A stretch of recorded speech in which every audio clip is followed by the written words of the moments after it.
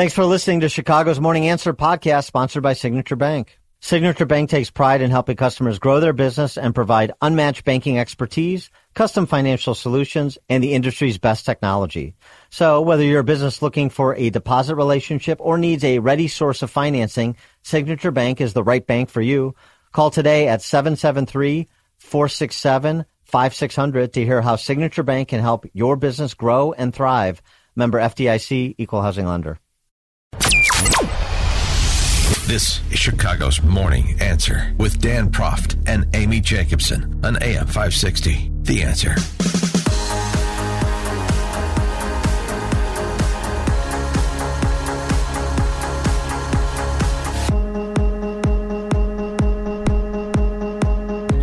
Top of the morning, Dan and Amy. Before we pick up where we effectively left off on yesterday's program with the prisoner swap being announced towards the end of our show, Brittany Griner for Victor Bout, of course. Before we get to more of that, Amy, give us the color on the event that you ladies had last night.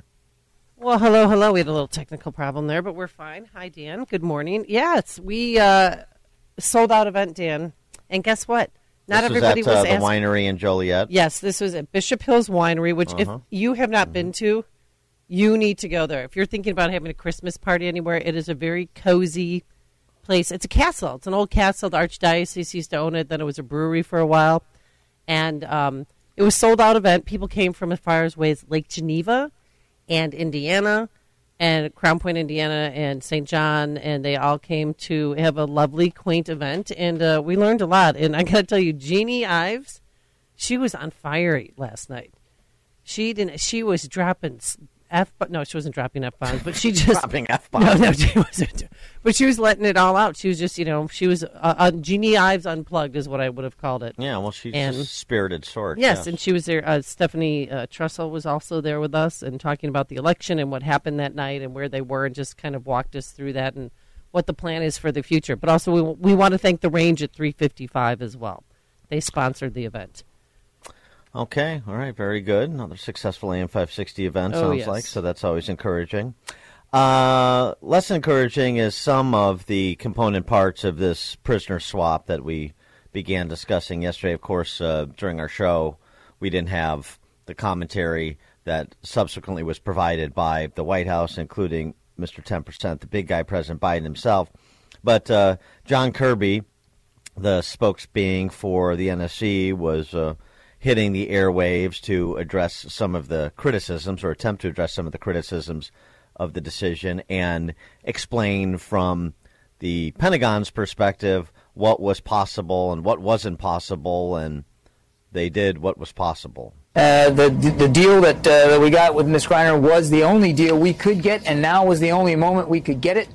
So we took advantage of that to get one American home. But as the president said, we're going to stay focused on Mr. Whelan. This was not, as the president also said, some choice between the two. So I would push back on this notion that we deliberately, we chose Brittany over Paul. There was only one way to get one American home, and that was this particular deal. So we're going to stay at it. We were working on it yesterday. We're working on it today, and I can guarantee the Whelan family that tomorrow and every day hereafter, we're going to continue to work to bring Paul home. 312-642-5600, turnkey.pro answer line, 64636DA, turnkey.pro text line. Does that satisfy any concerns that you had about this prisoner swap, that they could only get Brittany Griner, that the Russians have Paul Whelan on a different level? He's been accused of espionage, so they want to trade a spy for a spy. So the White House made the deal they could make when they could make it, and end of story, we got an American home. That's celebrate. The good news, and that's the only news. Yeah, I mean, he chose a celebrity over a war veteran. That's what I mean. But every station I listen to... Wait. So you dispute what John Kirby is saying. You think that the White House made a choice to exchange Victor Bout for Brittany Griner when they could have gotten Griner and Whelan, or just Whelan. Well, is there anybody? Are we holding any other Russian spies that we could have traded out for? I mean, there's a lot of information that they're not telling us. But yes, and Stephanie Trussell said that last night. She said this is about race. It's because she's a gay a lesbian black woman. That's why they chose her over a Marine, a war veteran who claims that he was just in Russia on vacation. Now, he did have a contract with the U.S. government, and he's been in there for 4 years, and he was gracious, and I know, CNN was able to talk to him while he was in prison, but he had his bags packed, Dan. He was ready to go. He thought that he was going to be part of this, because all along, haven't we heard that he was going to be part of this? Well, they were attempting to make him part of it, but here was Paul Whelan by phone talking to a CNN producer from a Russian prison. I don't know how CNN got lined up with him, obviously at the good graces of the Russians trying to foment controversy in the United States. Sure, that makes sense. Actually, they would let him talk to Western media, and to CNN, of course. But he even said that he understands he's on a different level than Griner. They've always considered me to be at a higher level than other criminals of my sort. And for whatever reason, I'm treated differently than another individual here from a Western country that's also on a charge of espionage. So even though we're both here for espionage, I'm treated much differently than he is. And my treatment is also much different than others held for espionage at other prisons. Right. So, I mean, there is a hierarchy here when it comes to the value of prisoners, in this context. And so I don't think it's beyond, I don't think it strains the bounds of credulity to believe that, we're not going to give you a spy for Victor Bout or the spy plus Griner for Victor Bout, that we want more, or Paul Whelan is in a category by himself and this is a deal over here and there's some other deal over there. Whelan also had this message for President Biden. I would say that if a message could go to President Biden that, this is a precarious situation that needs to be resolved quickly. And I would hope that he and his administration would do everything they could to get me home, regardless of the price they might have to pay at this point. Well, see, to me, the whole conversation about making allegations that you can't really substantiate, that the administration made a choice, and even Whelan is this administration. Well, neither do I. But even Whelan is suggesting that the hierarchy that I described and has been described. I go back to where we started yesterday. Is Victor Bout for Brittany Griner, is that a good swap? Again, clearly, Brittany Griner shouldn't spend any time in a Russian prison camp, much less 10 years. Nobody supports that. No rational person supports that. She should be at home. Forget the politics. Forget her politics. She's an American citizen, and we should do what we can to get American citizens out of foreign countries who are wrongly in prison. Okay, so that's the baseline. But the Victor Bout issue, that exchange, this guy, the Lord of War, the Merchant of Death, the number one trafficker of illegal arms in the world prior to his capture. And one of his indictments is conspiracy to kill Americans. Well, right, because in part he provided arms to the Taliban who were using them against U.S. and NATO forces, for goodness sakes. And that's just part of his record.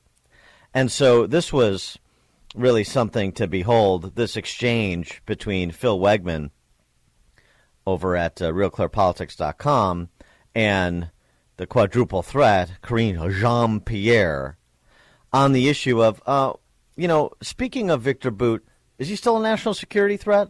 What's going to happen when Vic is reunited with his old friend Vlad? Is that going to put American lives at risk?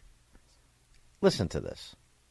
The question is, and the question has been placed to us, is do we have security concerns, right? And what we have said is that the president did not make this decision lightly. Just want to make that very clear. But he believed this was the right thing to do to secure Brittany's release. And we are always going to stay vigilant. That is something, when it comes to our national security, that is something that the president and his administration will do, and we will swiftly act to protect it, to protect our national security. And that is true yesterday, that is true today, and that will be true after Mr. Bout's release. So that is a commitment that the president has made. You still have security concerns? I'm not the intelligence committee here, so I'm not going to get into any intelligence about that particular individual. What I could tell you is our commitment and how this was not a decision that the president made lightly. I mean, she's just so awful. She's just so awful. She's not getting any better. You don't have any threat assessment, national security threat assessment? You're not the intelligence committee, whatever. Do you know anybody in the intelligence community you can talk to? You know, you're the White House spokesman. I mean, was she briefed at all? Make an effort. She could have even gone on Twitter and have seen a 60 Minutes piece they did on him in 2010. He supplies arms around the world. He had 60 planes. He had his own air fleet, so that if somebody needed weapons or arms right away, he could take it to them. Boom.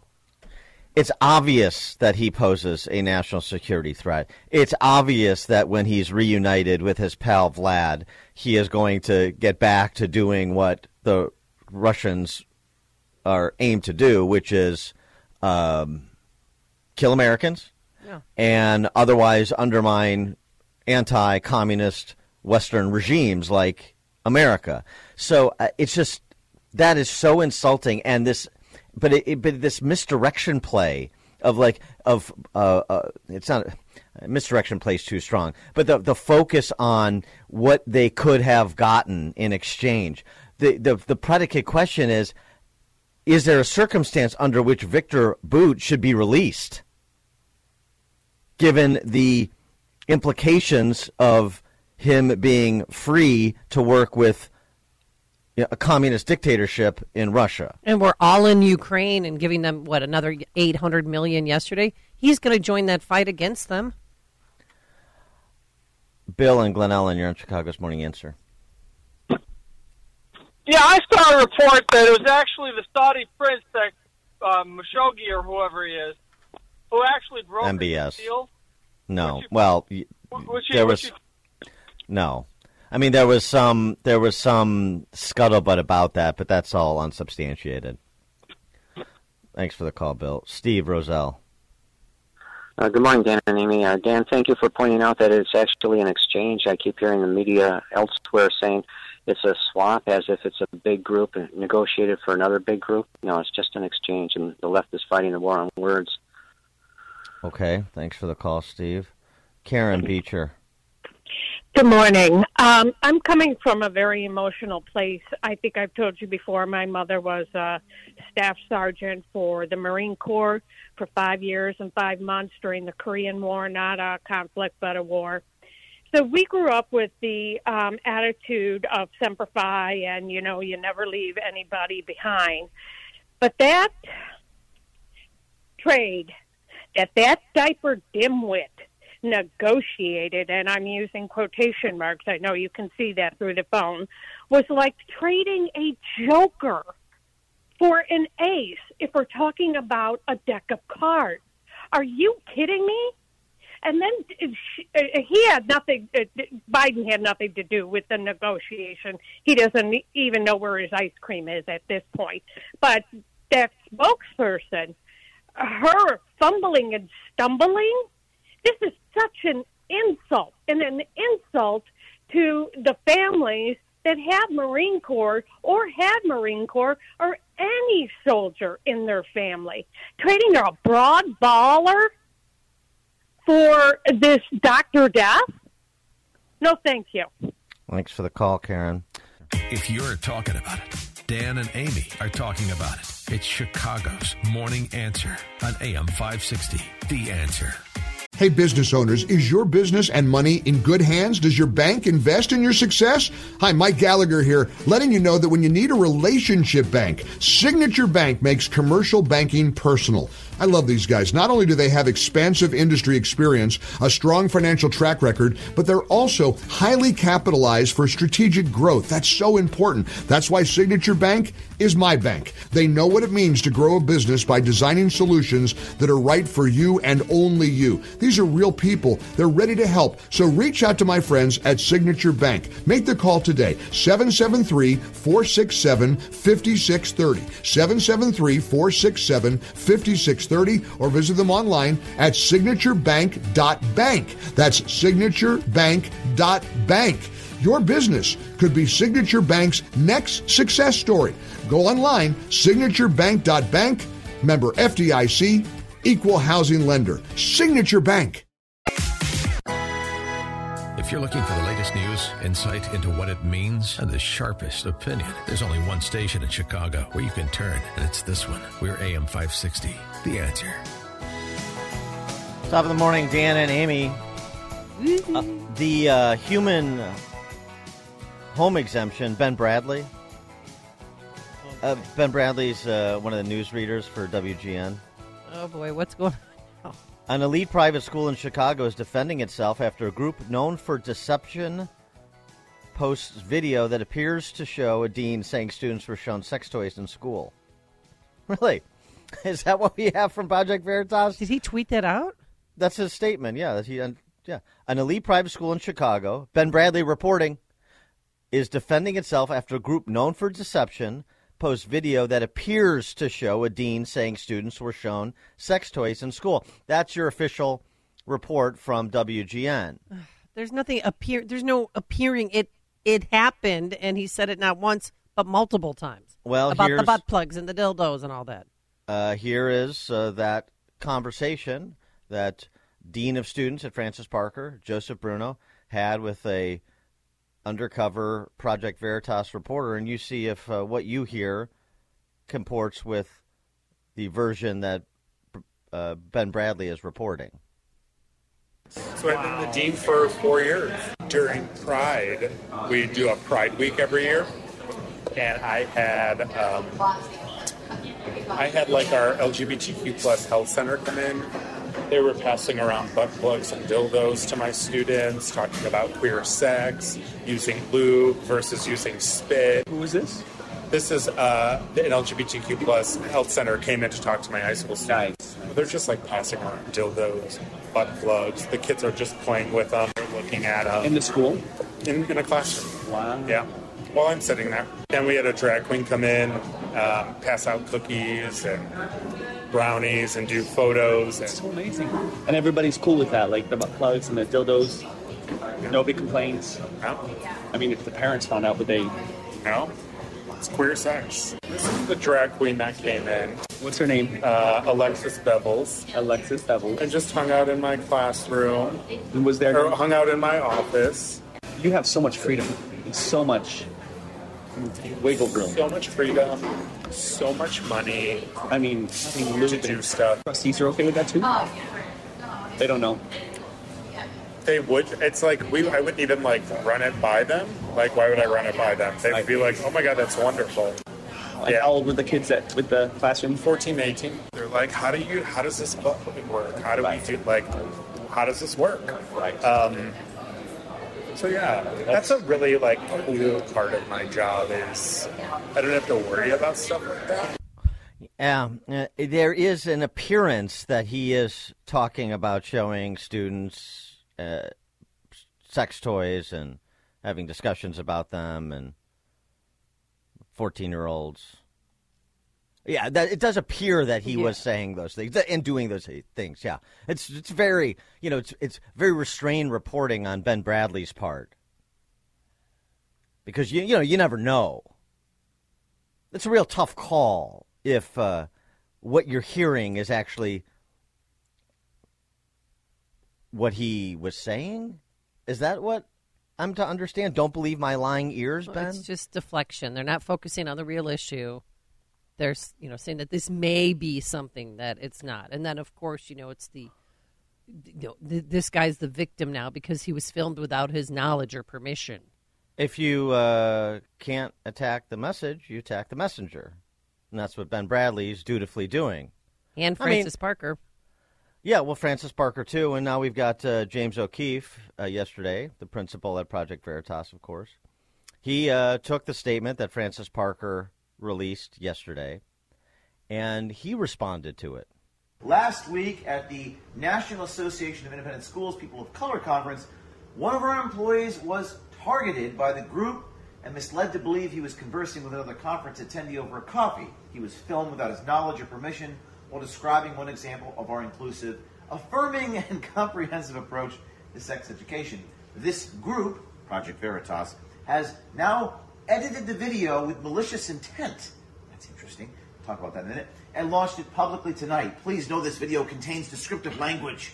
If you choose to view it, we ask you not to share it because it will add to its viral power. So they're saying that we edited it with malicious intent. Literally his words. There are no edits. It's just him talking about dildos and butt plugs and spit and awful things about with 14-year-old girls getting this information. This is, I don't know what, there's no edit. What are they talking about edit? Are they saying he didn't say these things? Then sue me. Sue me. Mm-hmm. By the way, we never lost a defamation lawsuit. That's because we don't edit anything improperly. Earlier this week, the same group, Veritas, attempted to ambush our employee at the school and was escorted off campus without incident.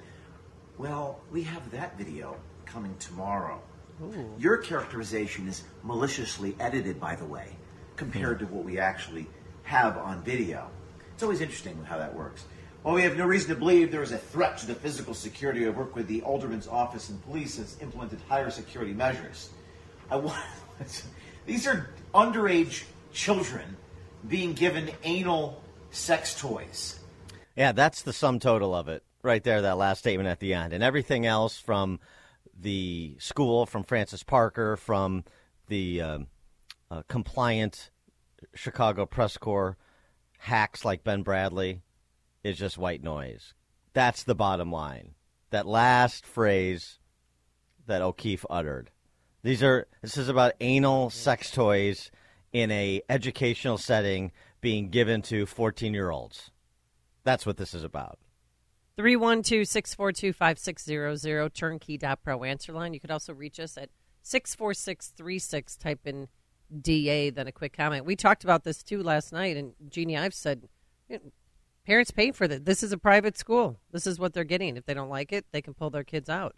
Well, but the fact that it's still going on is just the coarsening of our society. No question. And it's perverted. I mean, if you see this video, he just seems so excited to talk about these anal sex toys, and it's disturbing. And what is additionally disturbing is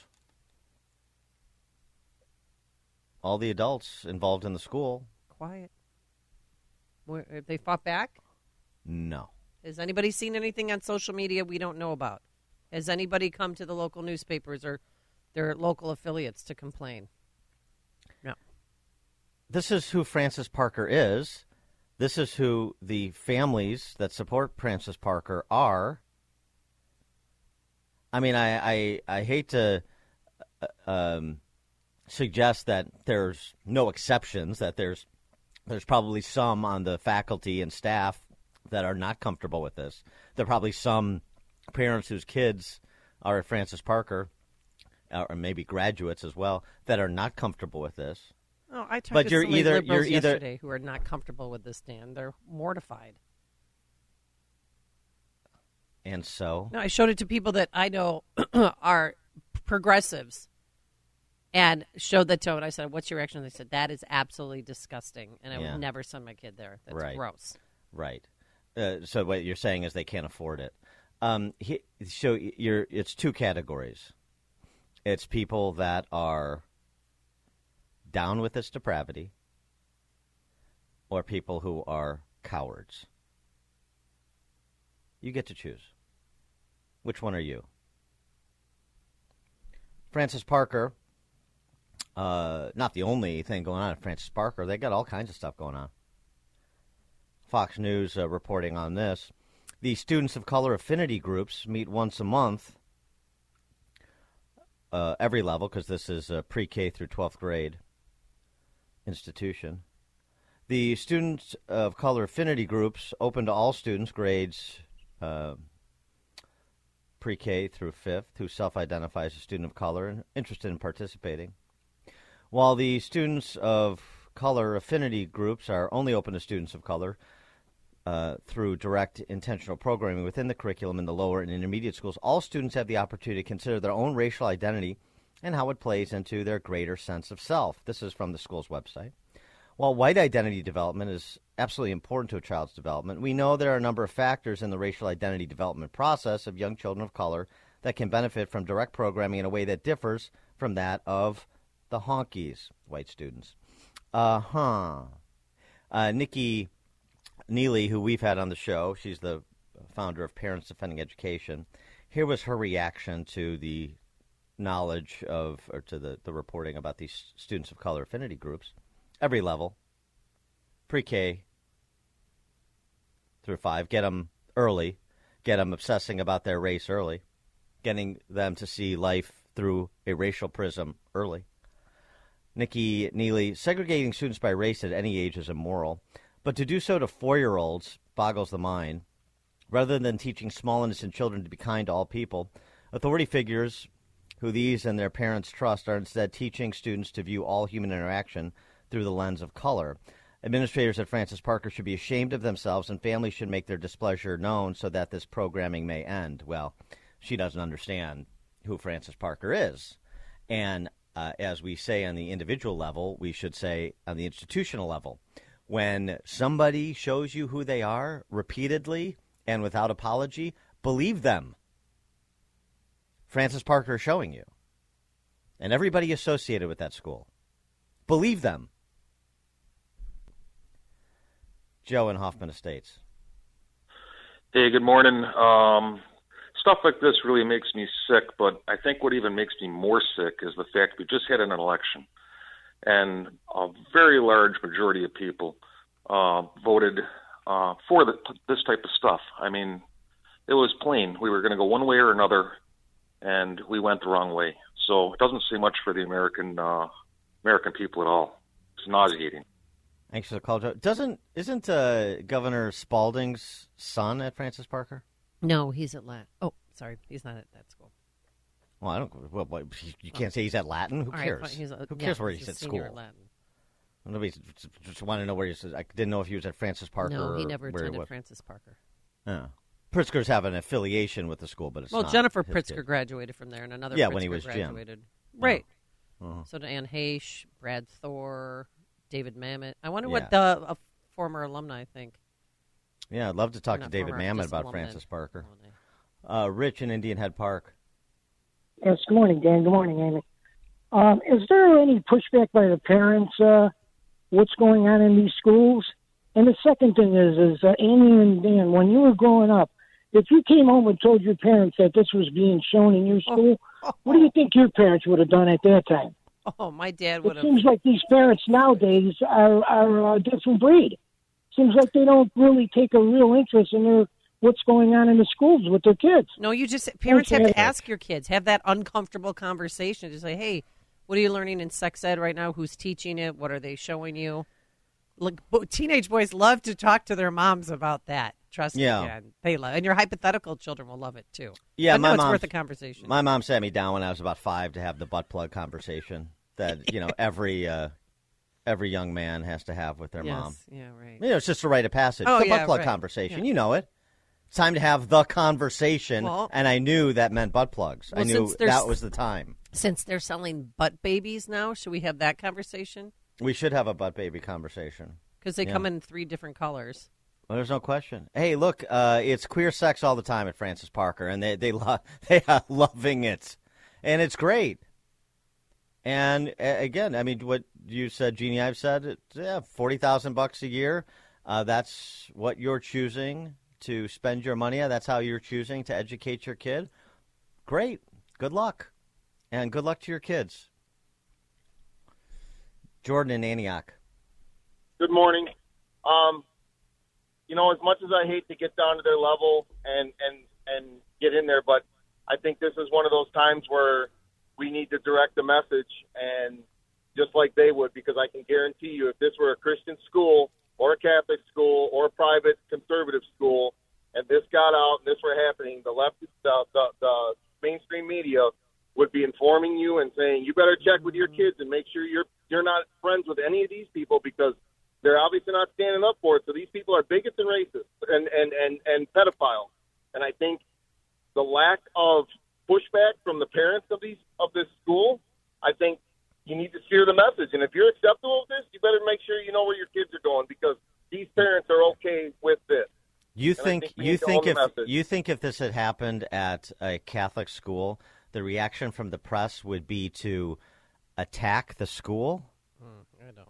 No. No, I think it would be to attack the entire. Well, no. Yeah, I guess not at a Catholic school. It would be not at a Catholic school. A Catholic school, private conservative school, quote unquote conservative school. The reaction would be, hooray! Attack the parents. No, they would celebrate it. They wouldn't even cover it. Come on.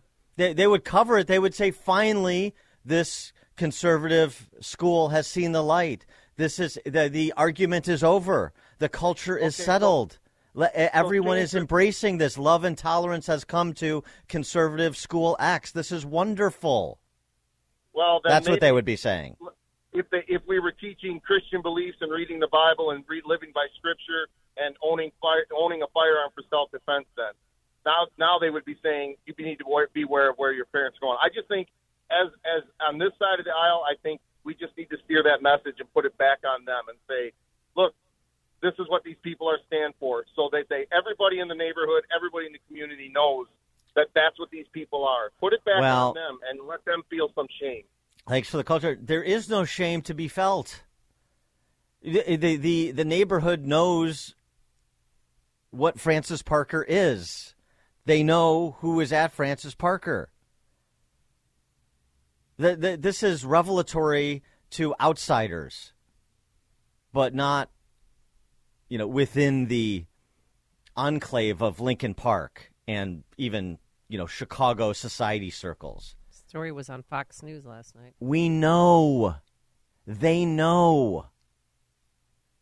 It's just the criticism from outsiders because they're exposed as the barbarians that they are, and they don't like the scrutiny. They want to operate within their cloistered universe. But nobody is aghast, shocked. Hardly. The dean of students, he couldn't have been more enthusiastic and carefree about what's going on at his behest in the school. And he has all the money in the world to bring anyone in he wants. He can bring in drag queens, whatever. Couldn't he be? Well, I check with the board of trustees. Why would I have to do that? I could do it as sort of a pro forma exercise, but all I get back is, way to go. They know. Roger, Southside. You're right. They do know. And I think the one thing, hey, do I think it's right? No. We know it's not right. But the same type of stuff, I think it's sectional in the city here. If that would have happened on the northwest side, or let's say in Mount Greenwood, big difference. But as you've been saying the last 10 minutes, these people are paying how much there, or, how much these people pay to send, all kids that go to the Latin school are weird. Okay? No, they're not. Amy, you're not from Lakeview. You may stay there now. You're not. We have a wonderful relationship with Latin. Latin has nothing to do with this. You met Francis Parker. Listen, the same stuff is going on with the stuff they're teaching in Bell, Hamilton. Okay, well, you know our conference. I know more than you know. Okay. Anyway, Dan's already asked me to replace you, so don't worry about it. Yeah, listen, right. Okay. All right, Roger, we got to go. We're up against it, but all the kids at Latin are weird. If you're talking about it, Dan and Amy are talking about it. It's Chicago's Morning Answer on AM 560. The Answer. Business owners, now's the time for your business to make the move to a locally owned business bank. Hi, Mike Gallagher here to let you know that you don't have to look far. Signature Bank was founded in Chicago with a simple mission: to help companies like yours grow, succeed, and thrive. Their decisions are made locally by a terrific team that knows your name, cares about your business, and invests in your success. That's why Signature Bank is my bank. I'm a customer. As business owners, they knew that local family-owned businesses were not getting the help they needed or deserved. So I invite you to reach out to my friends at Signature Bank today. Write the number down. Remember this phone number, Signature Bank, 773-467-5630, and learn all about this great bank, 773-467-5630, or visit them online at signaturebank.bank. That's signaturebank.bank. Signature Bank makes commercial banking personal. Member FDIC, equal housing lender. This is Chicago's Morning Answer with Dan Proft and Amy Jacobson on AM 560. The Answer.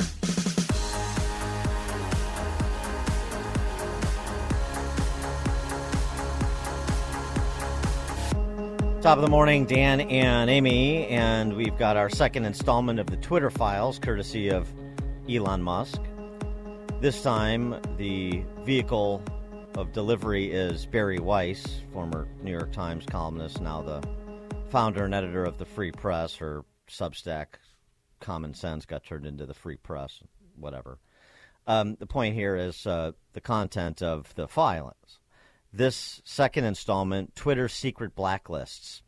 And what was posted is probably going to be unsurprising to most people who follow this story and who know how Twitter operates, or how it did operate under Jack Dorsey and the subsequent CEO, and you know the attitude of the Twitter minders and the minders from these big tech social media platforms generally. They're left and they're censorious. But it's always good to get the details. It's always good to see, and something's going on and you know what they're doing.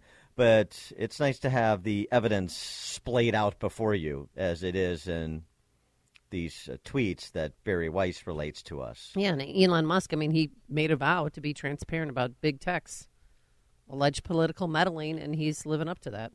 And, to pull back the curtain in the interest of transparency and see how this works and the terminology that's used and who the decision makers were, it's important. For example, it led to James Baker, the deputy general counsel at Twitter, former general counsel at FBI, being fired from Twitter because of his role in suppressing the Hunter Biden story. And good. And good for Elon Musk. Bari Weiss starts out very much the same way that Matt Taibbi did at the first dump about the suppression of the Hunter Biden story before the 2020 election, reminding us who Twitter said they would be when it launched. Twitter once had a mission to quote, give everyone the power to create and share ideas and information instantly without barriers. Along the way, barriers nevertheless were erected.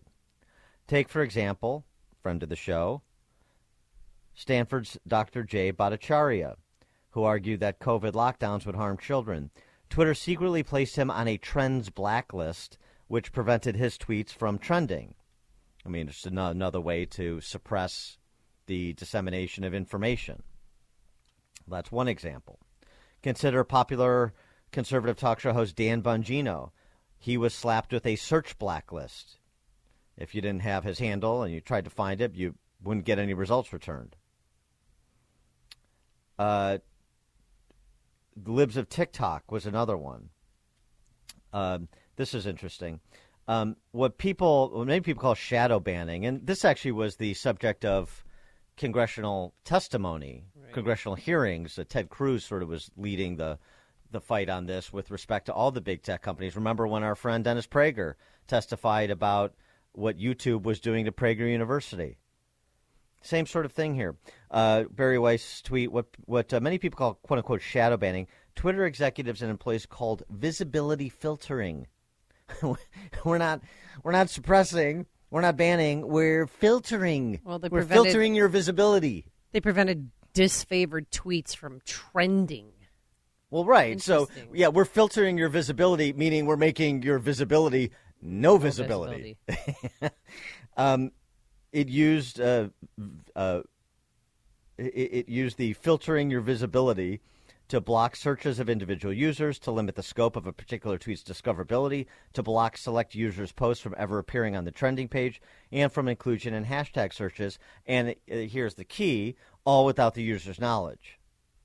So if you don't know what's happening, I mean, you want to make an appeal to the company on the merits of whatever the reason was that they chose the visibility filtering for you, but you can't because you don't even know they're doing it. Maybe you see a drop off in traffic and you say, well, so something's up here. Have I become less interesting, or my followers are no longer interested in commenting or engaging, and so on and so forth? That could be. Or there's something else afoot, but you didn't know. This is scary stuff. This is interesting. There was a secret group that included the head of legal policy and trust. This is the attorney Vijaya Gadde, the global head of trust and safety. We've talked about a couple times now in the last week, Yoel Roth, and subsequent CEOs Jack Dorsey and Parag Agrawal. This is where the biggest, most politically sensitive decisions got made. Think high follower count, controversial. Another Twitter employee told us, for these, there would be no ticket or anything. In other words, no trail. So think like, banning Donald Trump would be probably the best example. One of the accounts that rose to the level, in addition to Trump, to this level of scrutiny, the secret group, was Libs of TikTok, an account that was on the Trends blacklist and was designated as a do not take action on user without consulting with SIPPES. This is this secret group. This is the Site Integrity Policy Escalation Support. I mean, it's so weird, and the labels too, like the do not amplify, search blacklist. I mean, they had a different category for each person. I love the silence. I love the terminology. Weird. The terminology is something out of a dystopian sci-fi novel. Exactly, something like Ayn Rand would dream up, but it's real. Trends blacklist is another one. Wow. The interesting thing too about the Libs of TikTok, because remember, it repeatedly was suspended half a dozen times for quote unquote violating Twitter's policy against hateful conduct. And remember, all Libs of TikTok does is post leftists speaking in their own words, right? Who've posted online, for public consumption. And they don't edit it or doctor it in any way. They just take what the left has videotaped and put it out there. Yeah. You post a TikTok video, and then Libs of TikTok picks it up and posts it as well, and that's hateful conduct. I'm amplifying something somebody put into the public domain. That's hateful on me. Okay, sure. Well, interestingly, there was a memo from October of this year after Libs of TikTok's 7th suspension, where the committee acknowledged that, quote, LTT, Libs of TikTok, has not directly engaged in behavior violative of the hateful conduct policy. But they justified her suspensions internally by claiming her posts encouraged online harassment of hospitals and medical providers by insinuating that gender-affirming healthcare is equivalent to child abuse or grooming. Well, that may be a conclusion that some viewers of these videos came to, but again, reposting somebody else's voluntarily offered up ravings, and you're the one who is, but even they admit, and then they go on to come up with, to bootstrap some other cockamamie justification to ban her anyway. On internal Slack messages, Twitter employees spoke of using technicalities to restrict the visibility of tweets and subjects. Here's a message from Yoel Roth, that global head of trust and safety, in a direct message to a colleague in 2021. A lot of times, SI has used technicality spam enforcements as a way to solve a problem created by safety under-enforcing their policies, which, again, isn't a problem per se, but it keeps us from addressing the root cause of the issue, which is our safety policies need some attention. So if we couldn't get somebody who we disagree with based on trust and safety violating hateful conduct policy, then we just say, oh, well, this is a spam account, and we'll adjust their visibility based on that rationale rather than a substantive one. So, they're getting around their own sort of rules of the road when it comes to moderating content. And then Barry Weiss just says there's more to come on this story. She writes, we're just getting started on our reporting. Documents cannot tell the whole story here. Big thank you to everyone who's spoken to us so far. And she also provides an opportunity for Twitter employees, current or former, to send her information via, a tip email. So Good. Hopefully you'll have more people coming forward, providing more information, and we'll just see, all the warts. Also, I guess Matt Taibbi is going to pick up this and continue to run with this series, the Twitter Files, because she tweets, watch Matt Taibbi for the next installment. So there's more to come. And there should be. 312-642-5600, turnkey.pro answer line. You can also reach us on our turnkey.pro text line, 64636. Type in DA, then a quick comment. John in Naperville, you're on Chicago's Morning Answer. Yeah, I work in the car industry, so I see patients from all demographics, religious backgrounds, you name it. And when it comes to the truth and what's going on with gender-reaffirming surgery, wokeism, all this other garbage, I have yet to meet somebody, and also late-term abortion, I have yet to meet somebody that actually supports these positions when it's truthfully told. It's got to be such a small minority that are pushing these idiotic agendas. I don't understand how they're getting away with it. Thanks for the call, John. Bob, Buffalo Grove.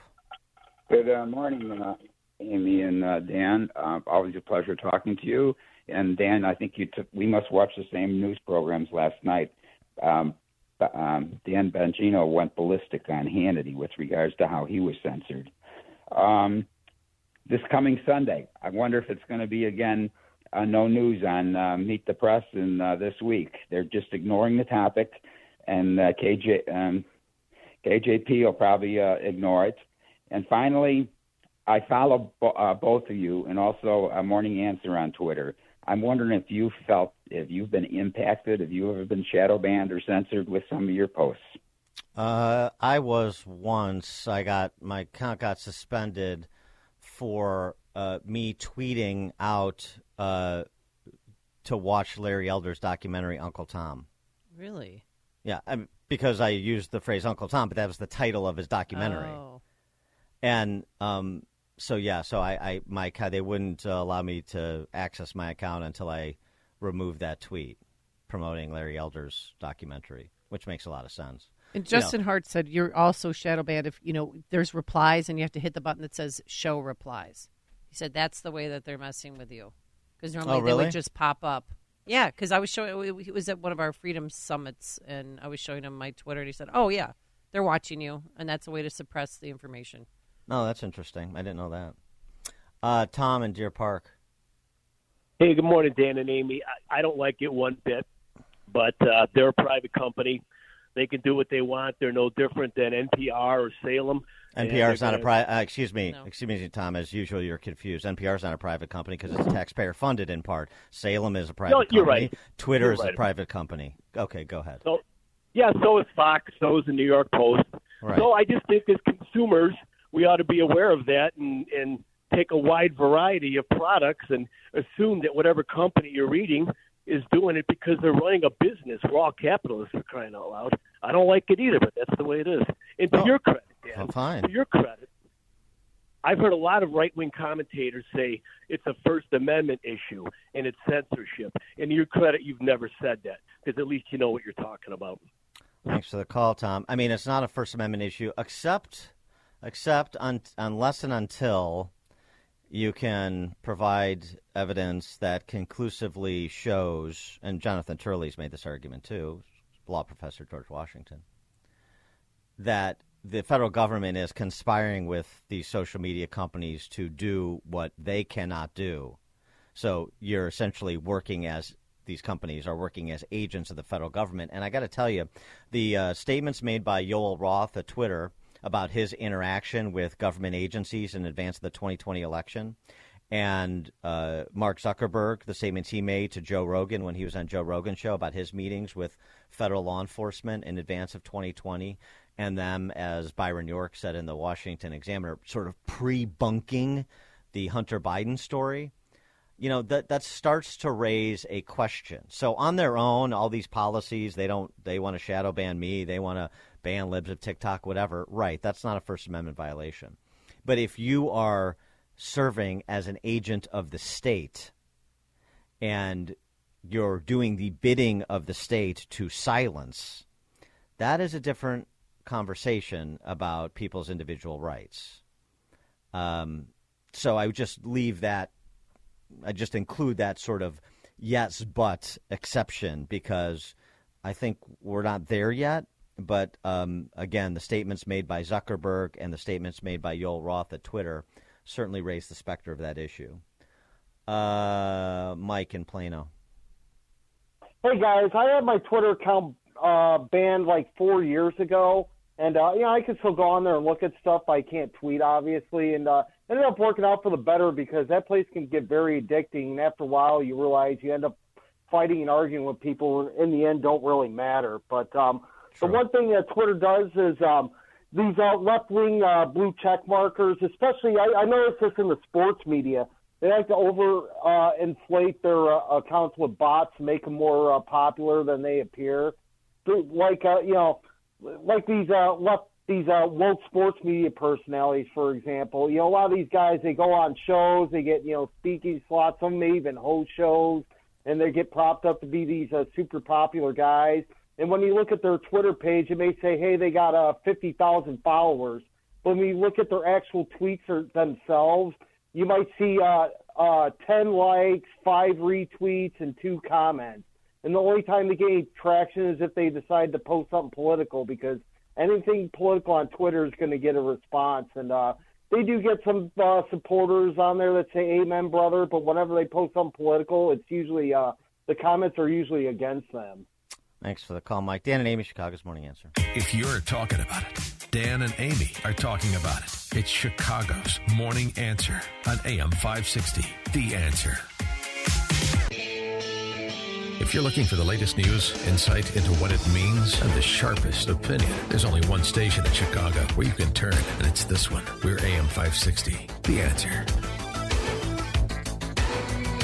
Top of the morning, Dan and Amy. I have a question about the Brittany Griner prisoner exchange. Yes. If it had been Rebecca Lobo instead of Brittany Griner, do you think the deal would have gotten done? In other words, is the key here in making this deal, which compromises America's national security, the trade-off here? It's not that anybody doesn't want Brittany Griner out of a Russian prison camp and at home where she belongs. That's not the issue. The issue is you have to make a trade. There are trade-offs. There are opportunity costs. There are consequences. You have to make an assessment on the merits.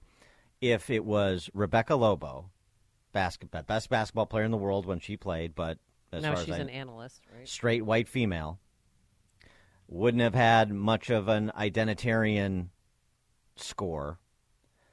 Would the deal have been done by this administration, do you think?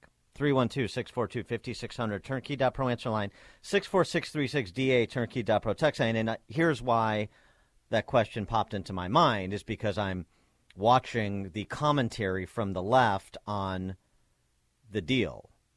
For example, Don Lemon and Obama suck-toy Van Jones on CNN yesterday. I think I would be remiss if we did not mention also the importance this plays for the LGBTQ community. Yes, as we've been talking about black women, this is big. So this is for the LGBTQ community. GLAAD releasing a statement, obviously, just I'm summarizing here that they're happy, and it shows the struggles and the danger that members of the LGBT community face around the world. But when you look at what is happening with the LGBT community specifically here in the United States, what does this say? Does this bring attention to that? And it shows us, hey, look, we're all Americans. Listen, Brittany Griner represents everything in this country. She's female, she's LGBTQ, she's black, and she is extraordinary. She's excellent. She's overcome. She's an icon. She's done everything you can do in her sport and more, and yet she still wasn't safe. She was snatched off of a plane and treated like trash, and we didn't let it stand.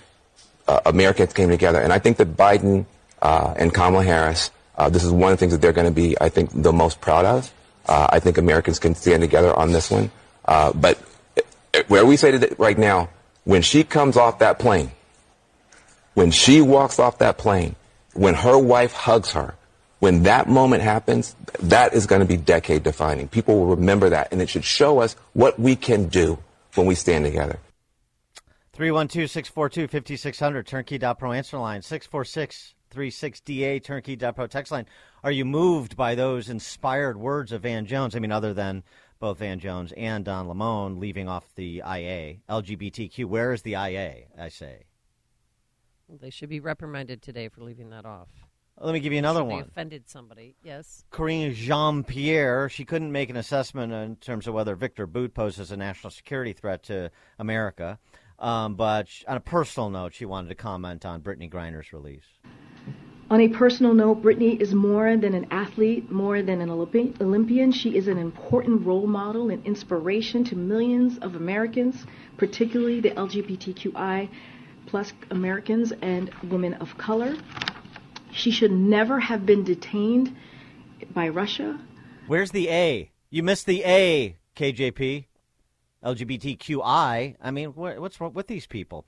Okay, well, she also missed the plus, too. And the plus, you're right. The IA and the plus missed by Don Lemon, Van Jones, and the quadruple threat. They got to get with it. Sad. I mean... So what about that, though?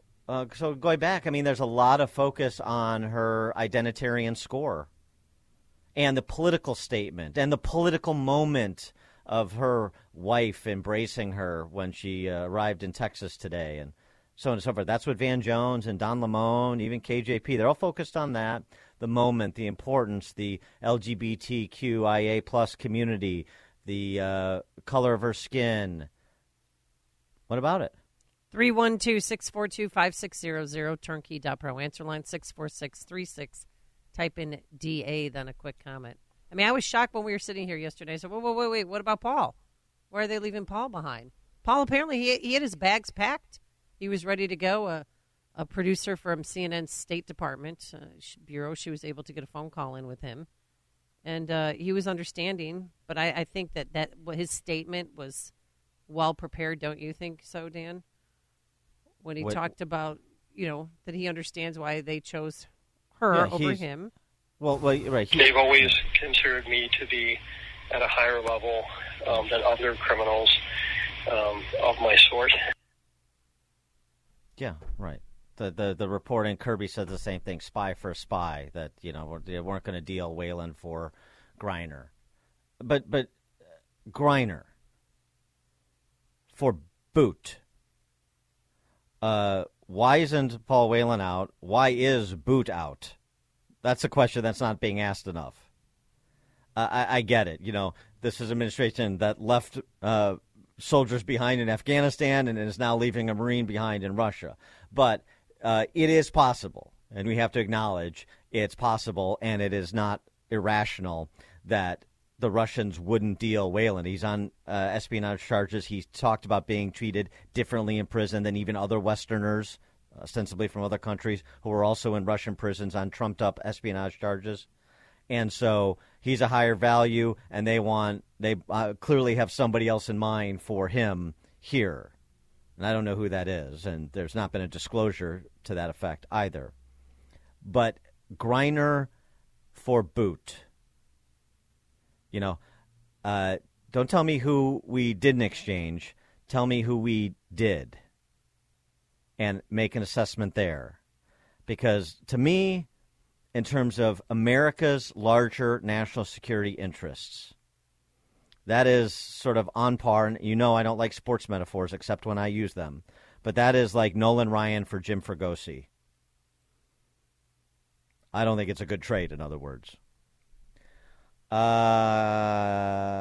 Corey in Woodlawn, you're on Chicago's Morning Answer. Good morning, Dan and Amy. I did want to say this, that this is what happens when you have presidents that do not serve in the military is completely disconnected from his primary job as commander-in-chief. Thank you. Thanks for the call, Corey. Scooter, Southside. Hey, good morning, Dan and Amy. When she gets off that plane in Texas, is that where you said she was landing? Yep. She better get on her knees and kiss the ground before she kisses her wife. That's my thoughts. Well, she better always stand for the national anthem from here on forward. If we ever see her sitting down or taking a knee, that is a slap in the face to Paul Whelan as well, who they chose. If that's true, I mean, if she does display that kind of disgusting behavior, that's going to be bad. And then people will be, second guessing her commitment or her love for America. No, hey, be who you are. I mean, it's fine. No, if you want to make a spectacle of yourself, if you want to embarrass yourself, if you want to display your ignorance, then go ahead and do it. That's what living in a free society is all about. I'm not really interested in Brittany Griner. I'm interested in my interests and the interests of other Americans as it pertains to their security interests. And again, it was a terrible thing that happened to Brittany Griner. We don't want her in prison. We don't want Americans wrongly imprisoned. Any American, whatever their political beliefs or religious beliefs, we don't want any American wrongly imprisoned anywhere, and our government should try to get them out. But the quality of the deal that our government makes should be scrutinized, and that includes this one. And it's not getting scrutinized by the usual suspects because all they care about is identitarian politics, which is the point I'm making. And I think the evidence provided by Don Lemon and Van Jones and KJP speaks to it. Cal in Mesa, Arizona. This is another recruiting video for the military. Is you serve your country, you put your life on the line, and we'll leave you as a hostage somewhere, and we'll bring home because the identitarian politics wins every time. Mm-hmm. Yeah, thanks for the call, Cal. It's a recruiting video for the Russians, for the Chinese. I'm sure it will be interesting. I'm going to the Army-Navy game in Philly tomorrow. Oh, you are? Nice. Yeah, it'll be interesting to hear the scuttlebutt among the enlisted about this. Mm-hmm. They're not happy. Leave no man behind is not working. No. And Biden really didn't see me. He's like, oh, yeah, we'll stay on this. We're still in contact. We tried. But then you hear, did they really try? I mean, what kind of effort did they really make? Because they could only choose one. That's what Kirby said. We could only choose one, and they chose her. Well, but then you hear on different stations different things. I mean, that's not what Kirby said. He didn't say we can only choose one. He said this was the only deal that was on the table. Okay. There was not a choice to be made. It wasn't like you can either have Paul or you can have Brittany. No, the deal was we get Boot and you get Griner. That's what they said. Well, they're not good deal makers because that's a very lopsided exchange. Well, I agree with that. John, Logan Square. Hey, John. John and Logan Square. Hi, Dan. Okay, go ahead. This is just Orwellian. It's obviously that some animals are more equal than others. Mm-hmm. Mm-hmm. Thanks for the call, John. Good Animal Farm reference. Too many 1984 references, not enough Animal Farm references. Derek, New Lenox. Hi, Dan. You're actually factually incorrect on the there was no choice. Jordan Schachtel found NBC News previously reported that senior U.S. officials quoted it was an either-or. It was either Griner or Whelan. And after yesterday, they went back and stealth-edited the story. Well, thanks for the call, Derek. I'm not factually incorrect because I don't know what the facts are, but I know what John Kirby said, and here's what he said. The deal that we got with Ms. Griner was the only deal we could get, and now was the only moment we could get it. So we took advantage of that to get one American home. But as the president said, we're going to stay focused on Mr. Whelan. This was not, as the president also said, some choice between the two.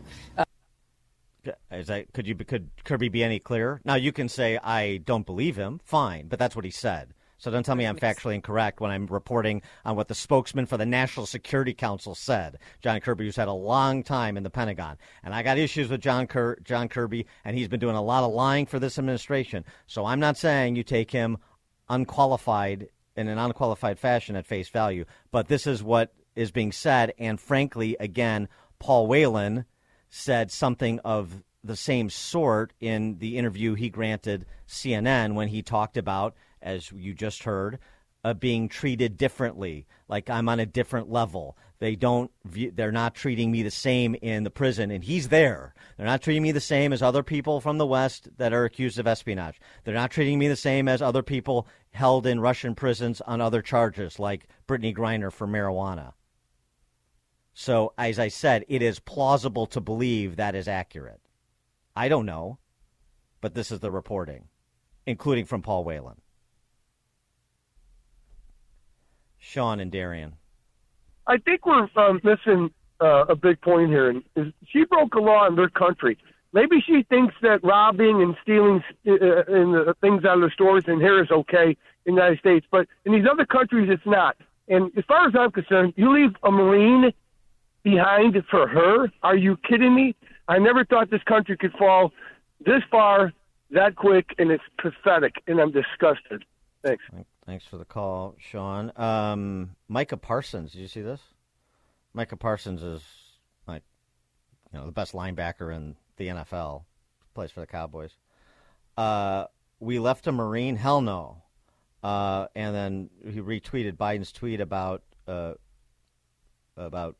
Griner's release. We're still not voting for you. Wow. Although he says he's not a Trump supporter either, but he doesn't like Biden, and he's got family who served, and this is why he's upset. But it was interesting because he took some heat for going out, and because he is here we go, identitarian politics. Oh my gosh, how could a black NFL football player not be celebrating unequivocally the Brittany Griner release? How can he be criticizing President Biden? He must not be black. If you don't support Biden, you're not black, right? We know this. So it was just interesting that he got some attention and he clarified his remarks. But,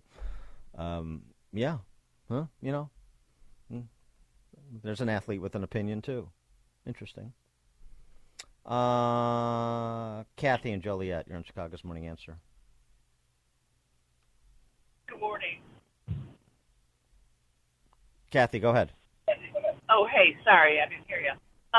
Couple things. I think, Trump released or negotiated the release of about 52 other hostage/detainees in other countries. And Griner's been there for a while, while Trump was president. So there must have been a reason why they let her go and not Paul, because if Trump couldn't get Paul out, there has to be another reason why they're holding him. Not saying he is a spy, but there must be some other value to him that Russia's holding back. Because Griner, she's low-hanging fruit. Who cares? She plays basketball. If she didn't have, a 6'9" million frame on her, what would she be doing? I doubt anything makes the money she's making. I mean, just because you're tall doesn't mean you're going to be talented in basketball. No, but Griner was there for 10 months, so she was not there. She was on a Russian prison during Trump's term. Right. And Whelan's been there 4 years. So, right. I mean, that's what I say. There's reason to believe, based on what Paul Whelan himself is saying, based on the fact he's been there 4 years, and based on just sort of what makes sense, that the Russians have somebody else in mind, somebody that that is in an American prison who is a Russian spy or some other sort of Russian asset, or something else in mind that's bigger than Victor Bout. So it's probably pretty big. I think if President Trump was in office, he would have gotten them both back for Bout. He's a better negotiator. I mean, he's used to it. He's a bombastic New York businessman. Come on. Well, that's an asset sometimes. It was definitely a different relationship, wasn't it? Because one thing we do know is that Putin chose to wait until he was out of office to invade Ukraine. Dan and Amy, Chicago's Morning Answer. This is the morning show more Chicago radio listeners are choosing. This is Chicago's Morning Answer on AM 560. The Answer. This is Chicago's Morning Answer with Dan Proft and Amy Jacobson on AM 560. The Answer.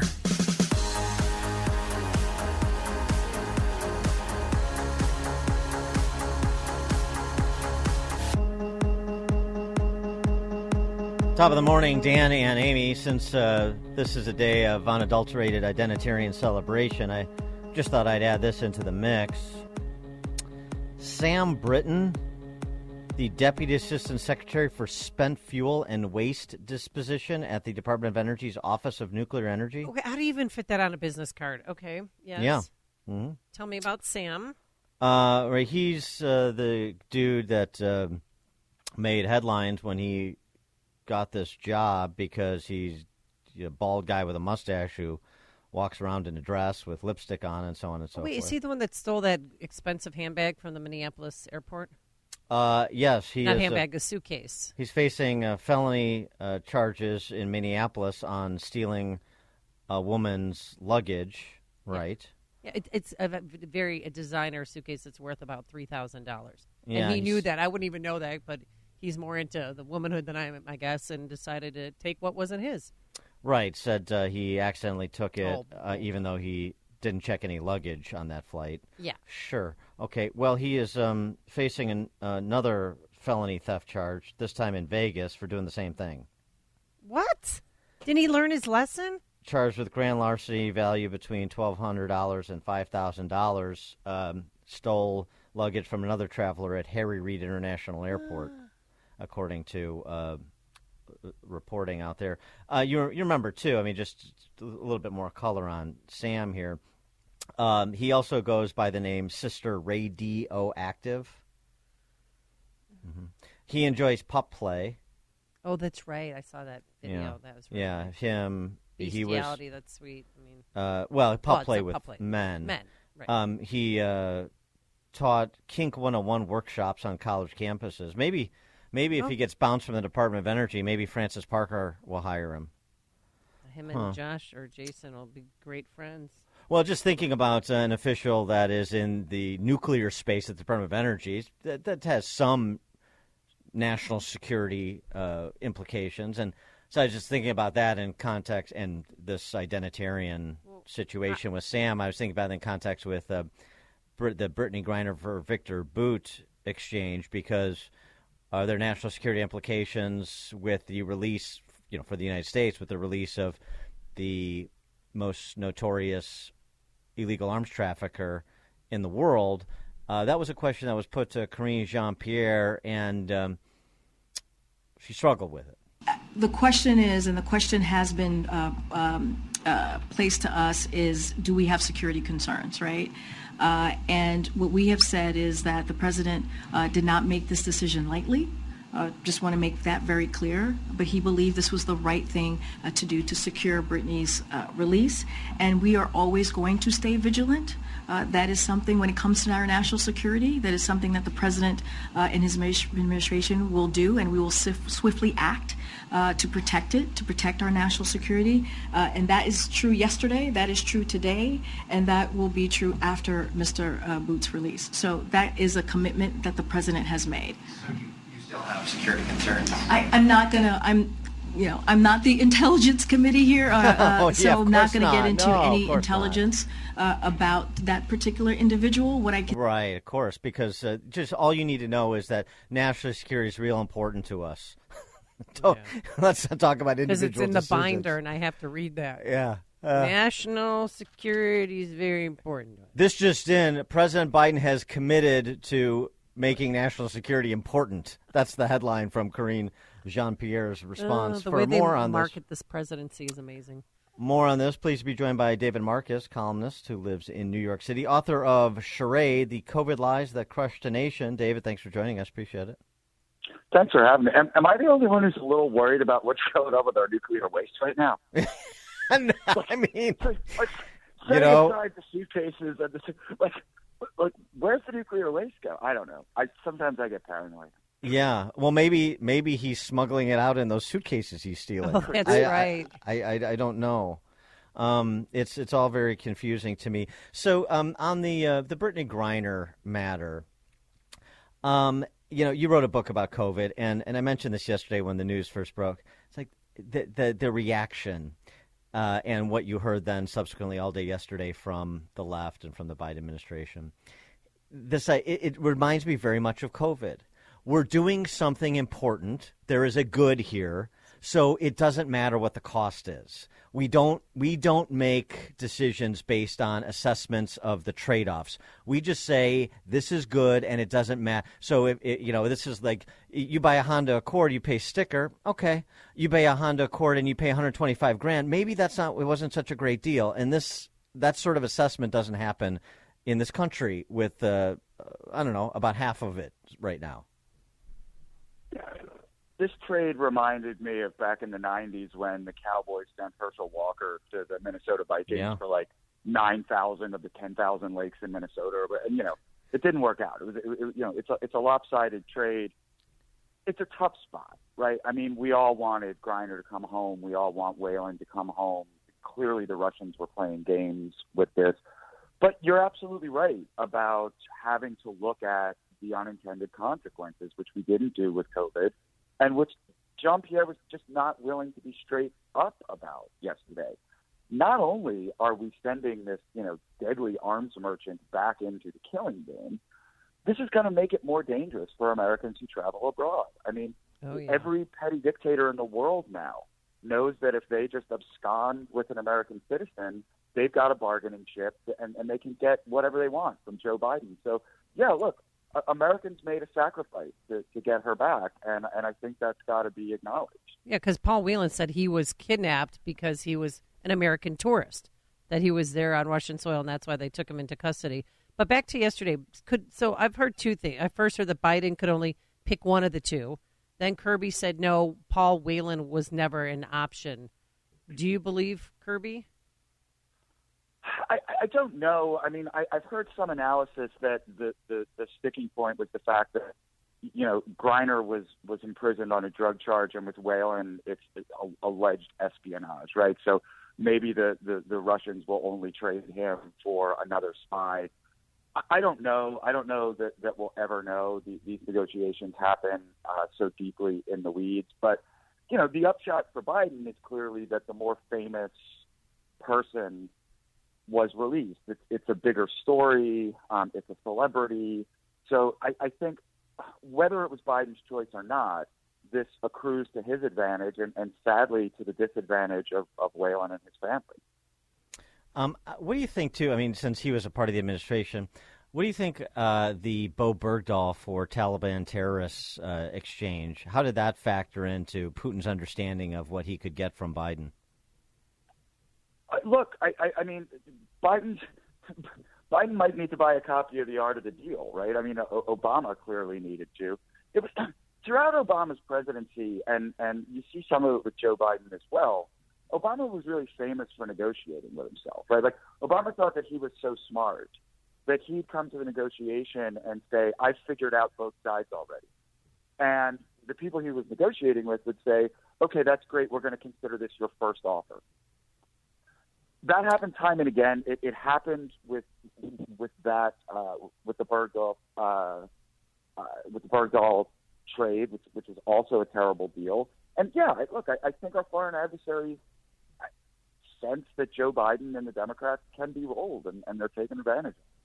Now, just on Paul Whelan, I know we're talking about him as a Marine and a contractor. He was a contractor for Borg Warner, which is an automotive parts manufacturer. But his service in the Marine Corps was not without controversy. He was court-martialed and convicted in January of 2008 on counts related to larceny, sentenced to a 60-day restriction, reduction in pay grade, and bad conduct discharge. Attempted larceny, 3 specifications of dereliction of duty, making a false statement. So, not that this should factor into if an American wrongly imprisoned in a foreign country, we should get them all out. I don't care about their politics. I don't care about their religion. I don't care about, those other, incidents in their past. But I mean, I also don't want to overstate Paul Whelan's service to the country, if you will. Right.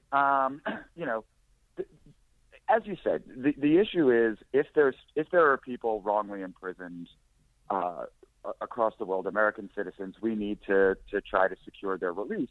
especially, it's one thing if you get busted in Japan for smoking a joint and you've broken Japanese law and, you paid a price or something. In situations like this, where American citizens are clearly being used as diplomatic pawns, right? That has to be dealt with, as you say, regardless of the background of the individual, because that's an assault on every American, right? That's every time that we grab our passports and jump on a plane someplace, putting us at risk of being the next Paul Whelan. I mean, I wouldn't go to Russia right now. No. Right. It's going to destroy their tourism industry. I wanted to get to another piece that you wrote, because I know you take particular interest in this, and that's the ongoing release of the Twitter files, first through Matt Taibbi by Elon Musk, and then yesterday through Barry Weiss. Part one about the Hunter the suppression of the post-Hunter Biden story.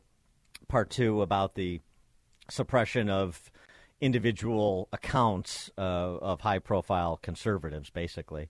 How much value do you think Elon Musk is providing by these transparent these disclosures in the interest of transparency? An incredible amount of value, and I think the one question that we've had for several years now, there is one question that we've had for several years now that has been answered, right? For 2 years, the big tech companies, Facebook, Twitter, all of them, have admitted and acknowledged that there is a bias against conservatives. What we didn't know was how that was happening, right? Was it an accident of the algorithm? Did it have to do with the fact that liberals were more likely to report on conservatives than the other way around? Or, as many of us suspected, was it that, 27-year-olds with purple hair and pronouns in their bios were just making these decisions? And now we know that that's exactly what it is. This isn't a technical problem, right? This is just Twitter hiring people with blatant bias who then used that bias to suppress all kinds of speech that they didn't like. And that's a really important revelation. David Marcus, columnist living in New York City, author of Charade, The COVID Lies That Crushed a Nation. David, thanks as always. Appreciate it. Thank you. And he joined us on our turnkey.pro answer line. Listen to Dan and Amy on your smartphone. Download the AM560 mobile app today at 560theanswer.com/mobile. If you're looking for the latest news, insight into what it means, and the sharpest opinion, there's only one station in Chicago where you can turn, and it's this one. We're AM560, The Answer. Top of the morning, Dan and Amy. I want to pick up on a conversation we were having with David Marcus about Elon Musk and the impact of the Twitter files and everything Musk is doing at Twitter. I think it is of great value, and it extends beyond Twitter. Now, maybe this is too grandiose, and we want to get our next guest's reaction to this. But could what Elon Musk is doing at Twitter have a chilling effect on other social media companies and big tech companies like Facebook, like Google, as well as on law enforcement agencies like FBI, from attempting to influence elections in this country the way they have the last three? Is that too much hope? Is that too much of a burden to put on Elon Musk? Well, let's ask somebody with perspective on this issue and many others. Bill O'Reilly is the host of the No Spin News program, weeknights, 5 p.m. Chicago time, BillO'Reilly.com. He's also the best-selling author of his latest in the Killing series, Killing the Legends, The Lethal Danger of Celebrity. Perfect stocking stuffer for the holidays. Bill O'Reilly, thanks so much for joining us again. Appreciate it. How are you guys doing out there? Good. So what do you think about the impact Elon Musk is having and could yet have in advance of 24? Sure. I wrote a column. It's posted right now. Anybody can read it on BillO'Reilly.com, and the column's entitled Elon Musk Shakes It Up. Yeah. Like the old Beatles song, Shake It Up, Baby. Because now the House Oversight Committee, maybe Judiciary, will get involved with investigating Twitter formally. And certainly the FBI will be hauled into that. So going forward, obviously, people watching this going, I really don't want to be up there in Washington under oath telling people I tried to fix an election. That I don't know if that's a good career path. So, Musk is the word I guess they use is influencer now. He's way beyond that. He just blew the whole thing up, which is good. I mean, I don't know any American, no matter what political view you hold, that wants secret federal agencies trying to influence elections. I mean, come on, it's ridiculous. Yeah, I said the other day he's taken. You'll remember this. He's taken Ronald Reagan's "I'm paying for this microphone, Mr. Green" to the next level, hasn't he? I paid for this platform, and this is how it's going to be. Yeah, I mean, Musk money buys power in America. I tell people all the time, if you live paycheck to paycheck, I mean, you are going to be in major trouble. Not a matter of if, it's when, because you've got to have the ability to defend yourself, and with a guy like Musk having billions of dollars at his disposal, he can not only defend himself, but he can go into areas and just blow the whole thing to pieces, which he's done with Twitter.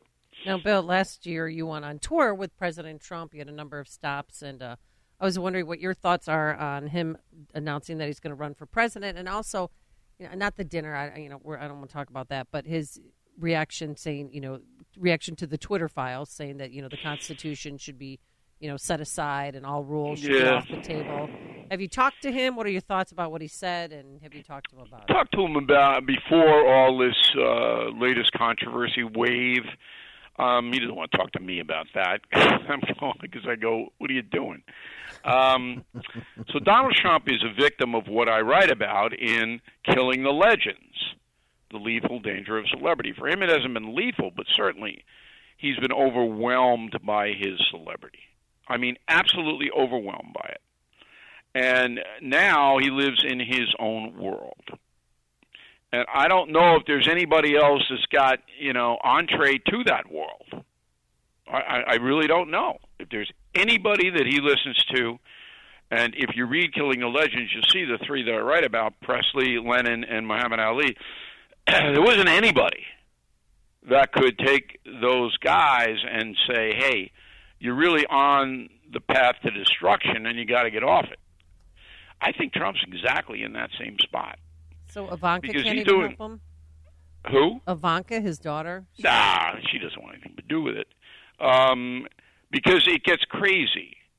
And Trump likes craziness to some extent, and in the past it's helped him. But now it's a different world because he's a former president. He's not some bon vivant running for president with no experience, and he's blowing up the swamp like Elon Musk is blowing up the social media. Very similar, by the way, what the two did.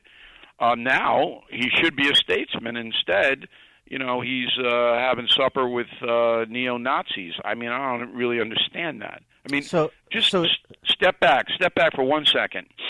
Did he get one vote? Even if Kanye wasn't peddling anti-Semitic stuff, and the other guy, wasn't a crazy guy, would he get one vote? Would one good thing happen for him dining with them? And the answer is no. There was no upside for Trump. Well, and so it's interesting the connection you make to the lethal danger of celebrity and your latest book, Killing the Legends. Because it does seem like he's turning into Charles Foster Kane a bit, and he's holed up in his Kubla Khan called Mar-a-Lago. And the dinner speaks to that, not because of the attendees, but because how would you ever be in a position to have dinner with somebody like the guy that Kanye brought along, and then say after the dinner, I didn't know who that was. I had no idea. So things aren't being vetted, or you're lying. Either way, it's just a mess. It doesn't inspire much confidence. No, and I love the Citizen Kane reference. Kublai Khan, he's the grandson of Genghis, I believe. I know what you're talking about. I love literate radio. It's great, Yeah, I mean, you figure that the guy, anybody going into Mar-a-Lago is vetted because the Secret Service guards all the gates, and you drive up, and they have a clipboard, and they're looking at you. Are you this person? Yes. So they know who's coming. And then usually the way it goes is in former president's staffs vet everybody. Everybody. But I don't think Trump's got that down there. I could be wrong on it, but I mean, I can't imagine, because I know him so well, that, Mr. President, some Nazi guy's coming in for hors d'oeuvres. Is that okay? You want him to sit here or there? Yeah, right. Yeah, I mean, it's like, what? So I believe that he's isolated now to an extent that is harming him and certainly his aspirations. Yeah, and I mean, part of the problem, it seems to me, over the course of the last 6 years with his first run and presidency and then subsequent, I mean, there's a lot of times he hasn't had the most talented people I've ever seen around him when he has had. Hard to work for Donald Trump because it's he's mercurial. Mm-hmm. But when he was in the White House, he had really good guys. I mean, Larry Kudlow is as smart an economist as you can get. Yes, for sure. And Barr, I know they fell out, but Barr was a good Attorney General. Yep. Pompeo was an excellent Secretary of State. Yep. Excellent. So while he was there, he had a good staff. But then afterward, people put their finger up to the wind. Is it worth my... Now he's radioactive. I mean, you get a job with Trump. Hey, I'm working with Donald Trump. So you don't think he should run for president? No, I wouldn't say that. I mean, I think it's up to him. He's got still has a firm base. I think about 40% of the Republican people are MAGA people. I would never say he shouldn't run. I think he should course correct for his own well-being, and certainly if he wants to be reelected. What's your reaction to everybody playing sort of fantasy politics and the idea of a Trump-DeSantis ticket? About 6 months ago, I thought it was realistic, but now I think DeSantis would say no. Yeah. I think DeSantis thinks he can beat Trump outright. And you have no doubt that DeSantis is going to get in, do you? Well, it just depends on if Trump can make a comeback. See, DeSantis is at a disadvantage because he can't really do much in the next year. He's got to govern Florida. They just reelected him. He can't be running around the country ignoring his state. So he can't declare, like in January, I'm running for president.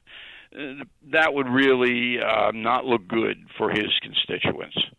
So Trump can do whatever he wants. He can run around and say and do, and he is, and he's getting deeper and deeper. So DeSantis is going, okay, I just let Trump kill himself in the next year, see where we are in maybe October 23, and then decide. I know that's what the calculation is. What about on the other side, all the protestations that Biden is preparing a re-election run notwithstanding? Deceit is now at the highest level that I've ever seen in my lifetime in the political quarters on both sides. And this is just deceit. Everybody knows Biden can't run again. He literally can't run again. Physically not going to be able to run. But they can't say that because then it weakens Biden. He becomes a lame duck. And the Democrats don't have a logical successor. He can't run Kamala. I mean, it's a disaster. So they say, it looks like he's going to go again. Yeah. Well, everybody knows you just can't. The guy, if you watch him just walk, if you watch his gait, I mean, he's going to be lucky to make the next 2 years. He is Bill O'Reilly, host of No Spin News, weeknights 5 p.m. Chicago time, BillO'Reilly.com, author, best-selling author, his latest in the Killing series, Killing the Legends, The Lethal Danger of Celebrity. Pick it up for the holidays. Bill O'Reilly, thanks as always. Appreciate it. Hey, you guys, I hope you enjoy the seasons. Thanks for having me in. Thank you. Always a pleasure. Always welcome back. And he joined us on our turnkey.pro answer line. It's what Chicago is talking about. It's Chicago's Morning Answer with Dan and Amy on AM 560. The Answer. This is Chicago's Morning Answer with Dan Proft and Amy Jacobson on AM 560. The Answer.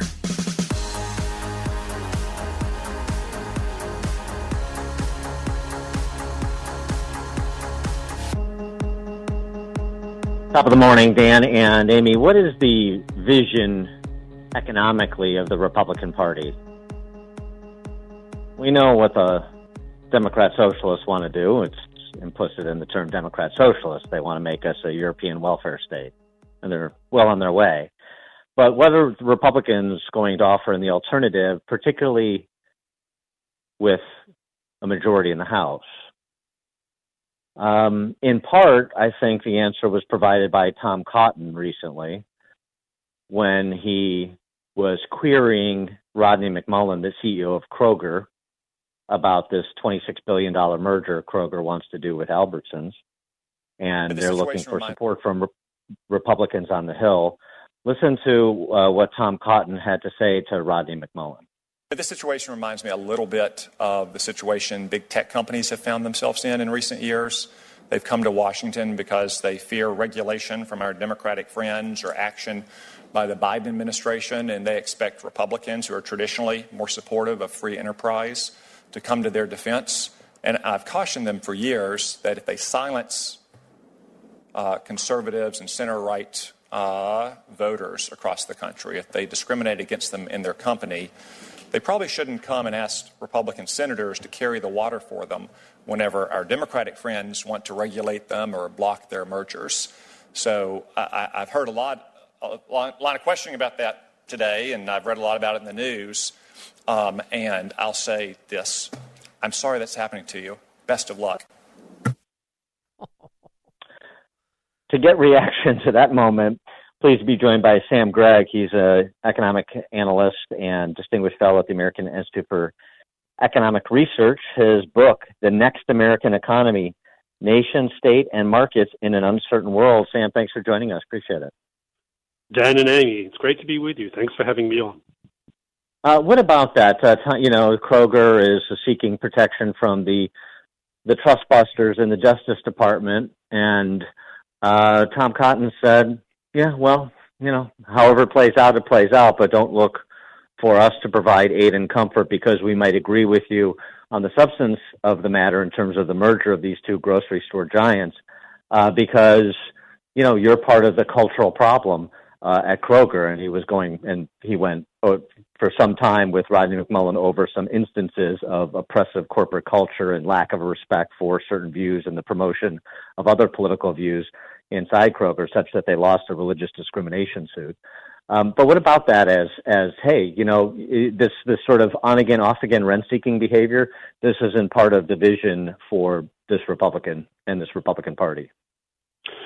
Well, thanks, Dan. I think you're pointing to, and what Senator Cotton is pointing to, is a real problem in corporate America now, right? So let's face it, so much of corporate America has embraced woke agendas, whether it's ESG, DEI, or whatever happens to be the standard thing you're hearing in a lot of business schools now about what they think the priorities of business should be. And there's no doubt that there's a certain degree of, let's call it wokeness, that's made its way into corporate America, and they've decided they want to play that game. But then, of course, when they run into the buzzsaw of increased regulation coming from the left, they're sort of caught, right, because their traditional allies, the traditional party that has more or less, just certainly more than the Democrats, upheld a sort of pro-market position, et cetera, and has said, you should let these things play out in the marketplace. A lot of business groups are now finding that, I guess that all that activism we did in favor of any number of political causes is meant that we've alienated the group that at least traditionally was there to promote markets and capitalism and a dynamic commercial sector. So the business community have hoisted themselves in their own petard in this regard. I'm very pro-market. I think that, antitrust things tend to be weapons that are used by different groups against competitors. Mergers, I think, usually produce a lot of efficiencies in the economy, et cetera. So, but, business groups can't expect to play this double game by sort of cozying up to the left's woke agenda and then expecting that conservatives are going to say, okay, that's fine, don't worry about that. We'll still protect you from regulatory agencies. So it points, I think, to a problem for conservatives. The conservatives have been grappling with for quite some time, the fact that so much of corporate America has gone left, has gone woke.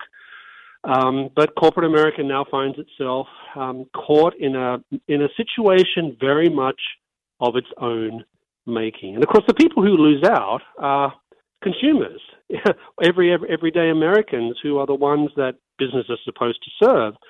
But with business putting itself in this position where they're now caught in this crossfire between right and left over any number of social and cultural issues, they're paying a price, and frankly, it's their own doing. Yeah, it seems to me that some conservatives are now learning that you have to impose a cost.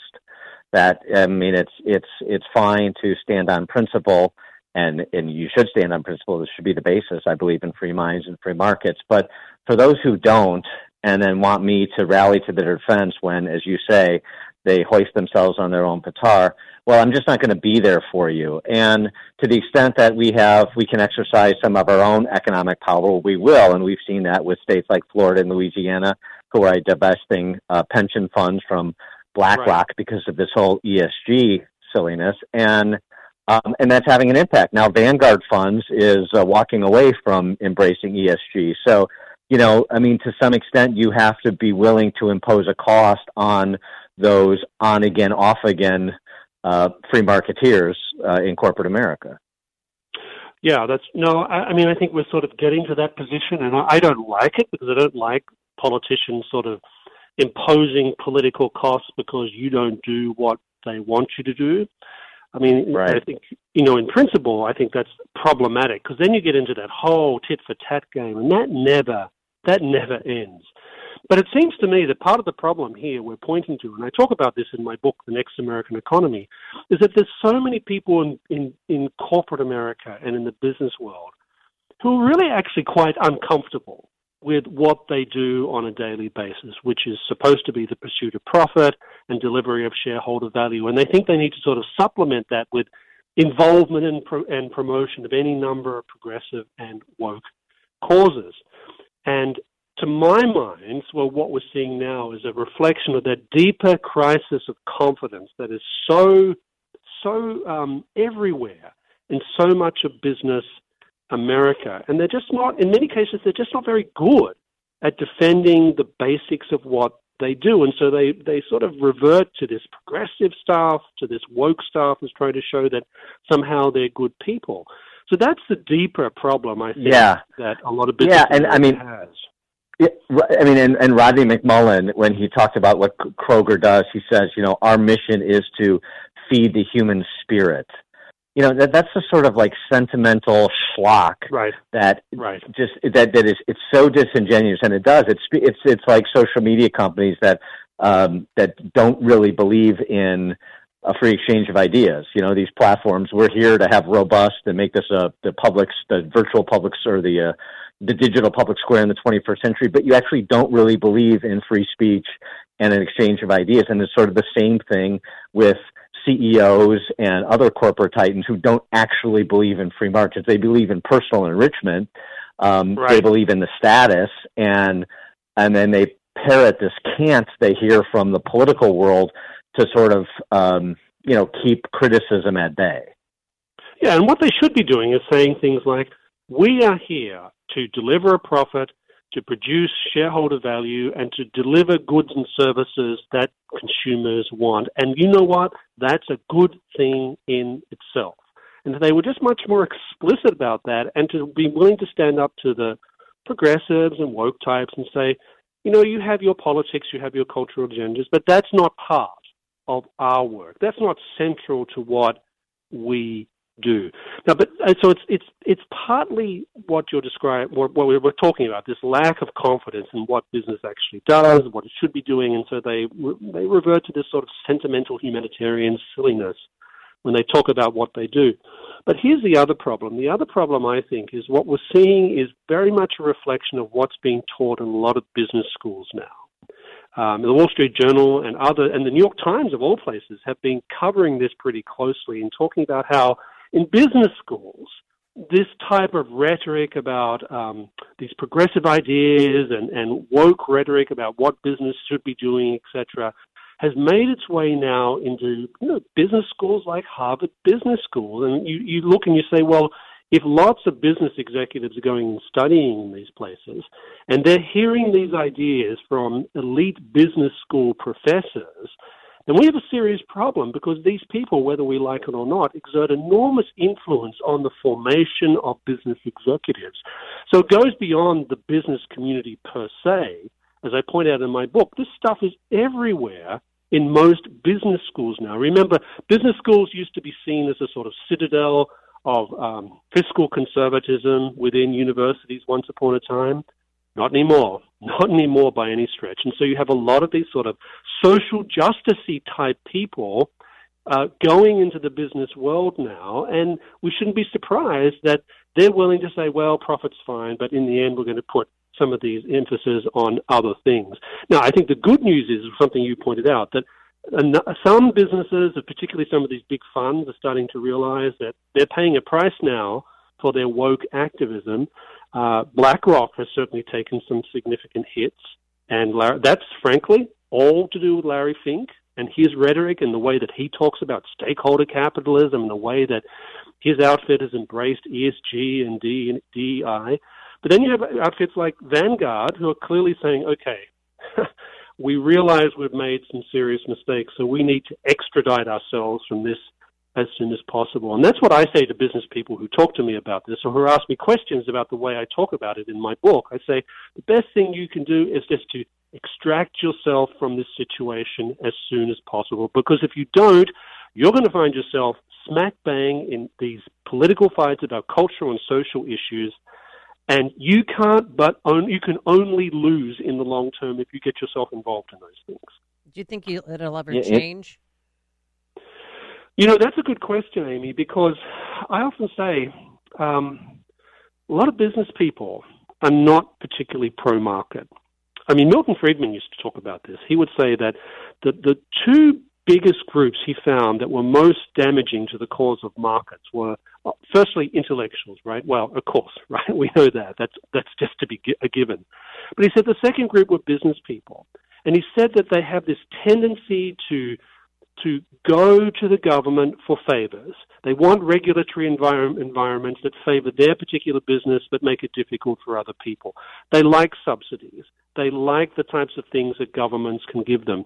And when you have a sort of a progressive type of culture in place, then to a certain extent business people will play this game from a sort of very cynical perspective, because they think that's what they need to do to get along if they want to get that subsidy from Congress, or if they want to get that support for a particular regulation that they think will benefit them.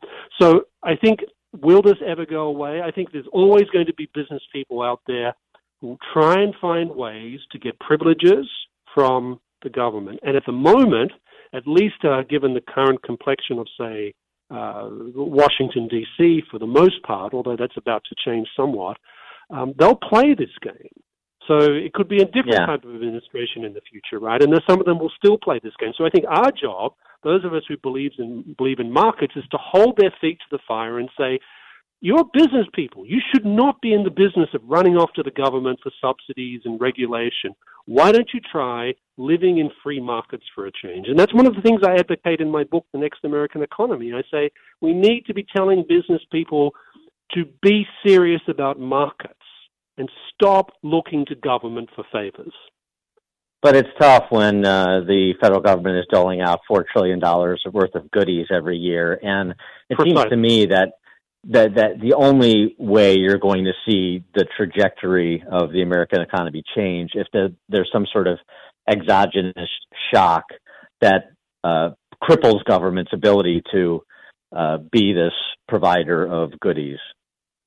Yeah, I'm glad you mentioned that, because in my book I talk about sorts of different scenarios that could play out with regard to this. And one of the things I suggest is that we could get to the point, and I think we might be starting to get to the point now, whereby the capacity of the federal government and state governments and local governments to offer the sorts of things, the sorts of privileges, the sorts of subsidies, the sorts of tariffs and protectionism and all that stuff, their capacity to do that on the scale that they've been able to do it in the past is getting less. They're just simply running out of resources to be able to do this. Now, we've seen, certainly over the past 2 years, that certainly the Biden administration has upped the game in that respect, right? They're all into that type of thing.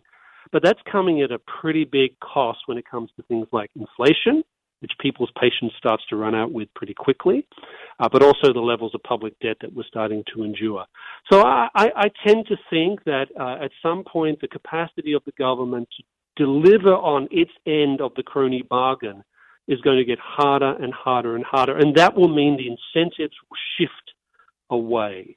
And there will be, I think, hopefully, there'll be some people on the right who will say, we also need to stop playing this game, because as you know, there are plenty of Republicans who also play this crony game with the business community.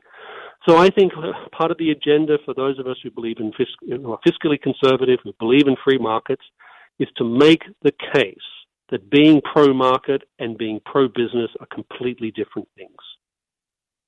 He is Sam Gregg, economic analyst and distinguished fellow at the American Institute for Economic Research. The book, The Next American Economy, Nation, State, and Markets in an Uncertain World. Sam, thanks so much for joining us. Appreciate it. Dan and Amy, it's great to be with you. Thanks for having me on. Thank you. And he joined us on our turnkey.pro answer line. The stories you need to know to start your day. This is Chicago's Morning Answer on AM 560. The Answer. Open mic! Open mic Friday! Call it now! Open mic Friday! Top of the morning, Dan and Amy. Yes, that time of the week, Open Mic Friday. Taking your calls, 312-642-5600, turnkey.pro answer line. Concerns, compliments, criticisms, general correct pottery. We'll take it all. If the lines are busy, just keep trying. We'll try and get through as many as possible before we get to the phone lines. Amy, you had something? Well, I have two things. No, I have 17 things. No, two things. I want to thank everybody who showed up last night for our event, Uncorked Conversations. Jeannie Ives was there, Stephanie Trussell, the three of us, and we talked about the issues that are going to be pertinent in 2023 and what women could do to try and make a difference. So we talked about, run for school board, start there. Mm-hmm. But we had a wonderful turnout. It was a sold-out event. And Bishop Hills Winery in Joliet, if you need a place to have a gathering, just meet with some girlfriends or even you guys too, it is a wonderful location. It is a cozy setting. It's decorated with all the Christmas lights, and the wine is spectacular. So if you want to have some hors d'oeuvres and hang out with a group of friends, that's the place to do it. Also, want to thank the Range at 355 for being our key sponsors, and we're going to work on an event where we can go shooting. And, Dan, we want to take you with when that happens. Wonderful. Yes. Yeah. Okay. So thank you. All right, we'll look forward to that. And one more thing. I know you don't like mainstream media, but Headline News, they cut ties with everybody. No more live programming. And my really good friend, Robin Mead, said goodbye to everybody. And I know how you love these goodbyes, but this was 21 years. She's been on the show for 21 years, and her signature is always Morning Sunshine. Because of budget cuts and a changing industry, HLN is no longer producing its own live news. It means that our news shows are ending. In its place, you're going to see a simulcast of CNN's morning show. It means that we leave you in the stellar hands of our corporate cousins who are incredible journalists. I've heard that you mourn something when it passes, either because you feel guilty for leaving something unresolved, or you mourn because you truly appreciate something for what it was. The emotions this morning are of appreciation for you and for this 21-year run. You will always be my morning sunshine. Thank you. Jeff Reisman, our general manager, who is going to be leaving us, moving up in the company, he was a huge fan of Robin Mead. Has an 8x10 signed picture of her in his office. Justin Kosick. Nobody knows who that is. No one knows who Robin Mead is? Who cares? And HLN is going by the boards because CNN can't turn a profit because it's not good journalists there. It's a bunch of political hacks with room temperature IQs like Don Lemon and Fredo Cuomo before him, and so on and so forth. I mean, they're awful. Yeah, and Headline News had to pay the price for CNN's They're mistakes. terrible programming. So, yeah, whatever. My girl, I love her. Too bad, so sad. God. Yuck. Where's that vomiting? I need a bucket. Oh, where's that? Not that bad. Ugh. She's a beautiful person, and I love whatever. her. Who cares? This like navel gazing about these news readers, like they're important. Yuck. Thank you. I hate. Stop. Oh, you started it. Oh, Justin, you're sad. Robin Meade left too. Oh, participate in this. I feel a little bit better now, but God, boy, does that leave a bad taste. Okay, getting on to things that are more substantive and pertinent. This exchange was interesting. I love this. Since we've been beset by identitarian politics between Francis Parker and Brittany Griner just in the last 24 hours, Michael Knowles of Daily Wire and Bronte Remsick, who is this pro-abort Marxist advocate, cultural Marxist, standard issue. I thought this was interesting. You want like a little tutorial on identity politics? This was a nice exchange. I thought Michael Knowles set her up very nicely. It starts with pronouns, and then it ends with pro-life. Take a listen, because this is a good example of how to do it when you run into somebody who's a sentimental barbarian, like all of these cultural Marxists are. Michael, do you know what the leading cause of death for pregnant people is? Pregnant people? Mm-hmm. Mothers? Women? If you'd like to call them mothers, not all of them are mothers, but if you'd like to call them that. What are they if they're not mothers? They're pregnant people. What people other than mothers are pregnant? Does it bother you to use inclusive language? Well, it's just interesting. I prefer to use precise language. It's interesting because you come into this conversation, trying to hold this moral superiority. But then I try to be moral when I can, but right. But when I use inclusive language, which it only takes a couple extra syllables to use inclusive language, to include who? It seems to include people who don't, identify as women but can become pregnant. So, like a person who's born a woman and then identifies as a man and is pregnant. Yeah. So you're telling me that in order to be a moral person, I need to accept the idea that a man, someone who is born a man and looks like a man, can really become a woman. That's a prerequisite of my being a moral person. I mean, yes. To me it is, because if you are trying to deny someone of their identity and deny what their life experience is, then that doesn't seem like a moral stance to me.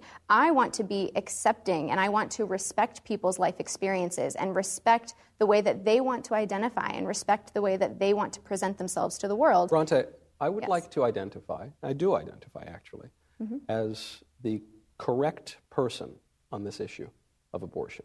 I identify as being correct and more correct than you on this issue. And I would just ask that you accept and affirm my identity.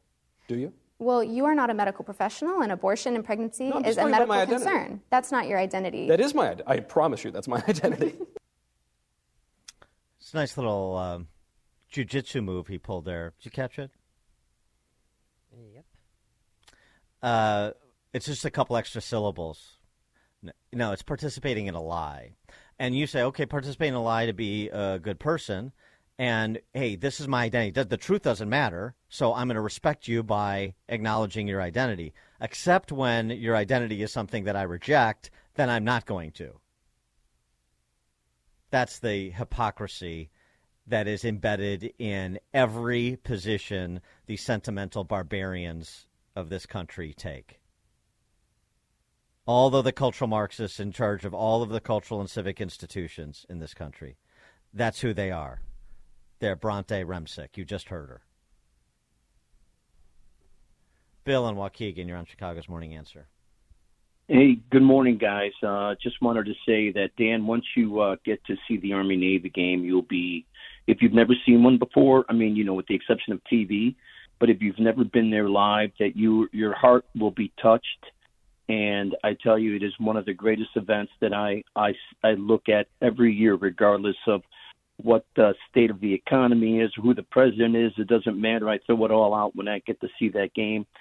And it just gives me a special feeling in my heart to know that those young men in uniform that are there on the field representing the United States are battling together, and they still respect each other at the end. And I tell you, there's nothing like it in the world. And then, Amy, for you, ma'am, if you can call my cell number and leave me like that nighty message that you did, I would really greatly appreciate it. Yeah. Thank you. Have a great weekend, You should guys. know Thanks that for the call, 90 Bill. message is working because one of our listeners said, I fell for your Pajamagram commercial and I ordered them for my wife. Boom. That's what we You do might be able around to here. turn. You might be able to turn that into a side hustle and have like a cameo, where you just do the Never Nude or whatever it's called. It's the nudie pajama set. Yeah. Come on. You may be able to get a job at Francis Parker. Stop it. John in Bridgeport. All right, here we go, people. More info for you. Inside information. Amy's going to be up to you to finish this mayoral race off, but Lori Lightfoot got some real bad news. Her research company that she hired told her that she is not winning not one ward in the mayoral runoff or in the mayoral race. It's going to be between Chewy, Willie, and Paul Vallis. May the best win. Don't forget, I was the one that told you about Ray Lopez. Now we got this. Guys, have a good weekend. Thanks for the call, John. Yeah. Well, yeah, Preckwinkle didn't even win her own ward when she had that runoff with Lightfoot. Yeah, I'm not convinced. I mean, I haven't seen any polling on it, but I'm not convinced of that handicapping. Ray Lopez was going to drop out. I mean, that's not exactly. It was not exactly breaking news. It was pretty obvious he couldn't put together the money, and then when Chewy got in, it was over. But and you want him to keep his aldermanic seat? Yeah, I'm. Well, I do. Okay, fine, whatever. The mayor's race, though, the idea comes down. It'll be two of the three: Willie, Paul, or Chewy. No, Lori's in the mix. I hate to break it to you, she's in the mix. She could win. Absolutely. I wonder if Pritzker's going to endorse her now. Remember, he was endorsing her. Then during his election, he said, "I want to worry about my own election." I wonder if he's going to do it now. Dave and Racine. Greetings. My thought on the whole trade for Brittany Griner was, I'm not really crazy about it. One, because I didn't think Brittany Griner, was basically an ad for the "so sad, too bad, it blanks to be you." And the other is that the person they traded for, the arms dealer, getting him released seems just contradictory to the whole ban gun attitude of the Biden administration. All right, Dave. Tony in Downers Grove. Well, I'm still getting over the picture being hung by your station manager of Robin Meade. What to do with that? But, Yeah. It's a real conundrum, folks. Yeah. No, Right. But if you knew her, there'll she's be just there'll be a lovely vigil person. tonight at 6 p.m. if you want to stop by. Well, she's a real Hey, friend. so Dan, That's nice. Dan, I was going to ask you about the chip manufacturers and the subsidies being handed to them, and then you had Sam Gregg on there, and I'm trying to work. How do you get through this word salad where businesses are beholden to the government but don't want to be controlled by the government, yet we need to give them incentives so they can produce things. So in the end, they're really controlled by the government.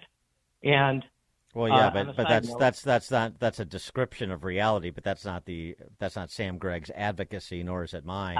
I mean, to go, you want to go into business for the government. It's the same thing as going into business to the mob. So go watch Sylvester Stallone in Tulsa King. That's getting into business with the government. I'm starting to fall in love with that show.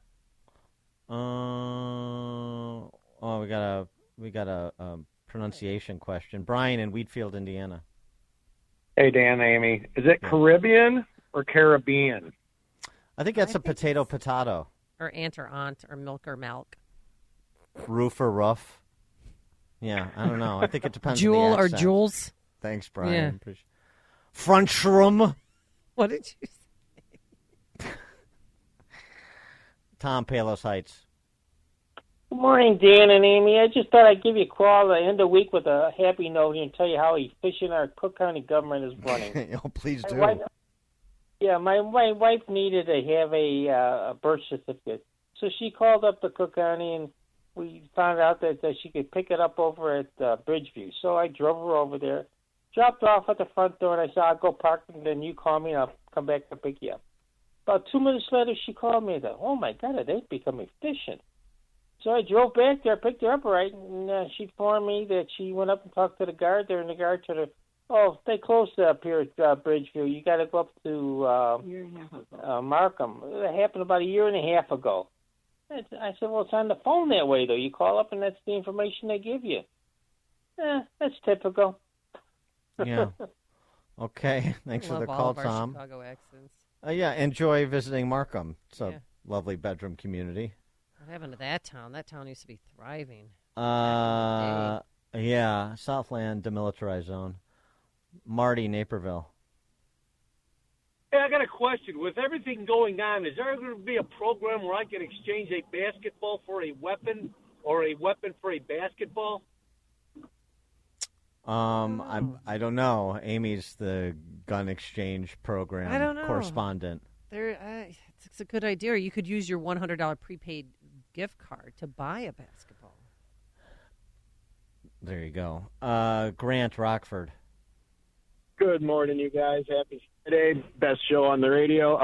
I just wanted to ask, I keep hearing about these amendments to the Safety Act. Now, I'm going to look at property again in Missouri this week, and I'm fleeing the dumpster fire that is Illinois. I can't take it anymore. But I was just wondering if you could expound on those. I keep hearing about them, and I read about them, how Pritzker signed it in the dark with his tail between his legs. But can you please let me know what the actual amendments are? I mean, it sounds like it's just up to the judges now. I don't understand. All right, there's a tier system, right? Thanks for the call. Well, there's a few categories here. So the ending of cash bail, the idea that the jails would be emptied out because they would under the way the Safety Act was written. So one amendment clarifies that the cash bail abolition won't be automatically retroactive, and there's what you were just referring to, Amy. There's a framework for hearings about detention based on severity of crime.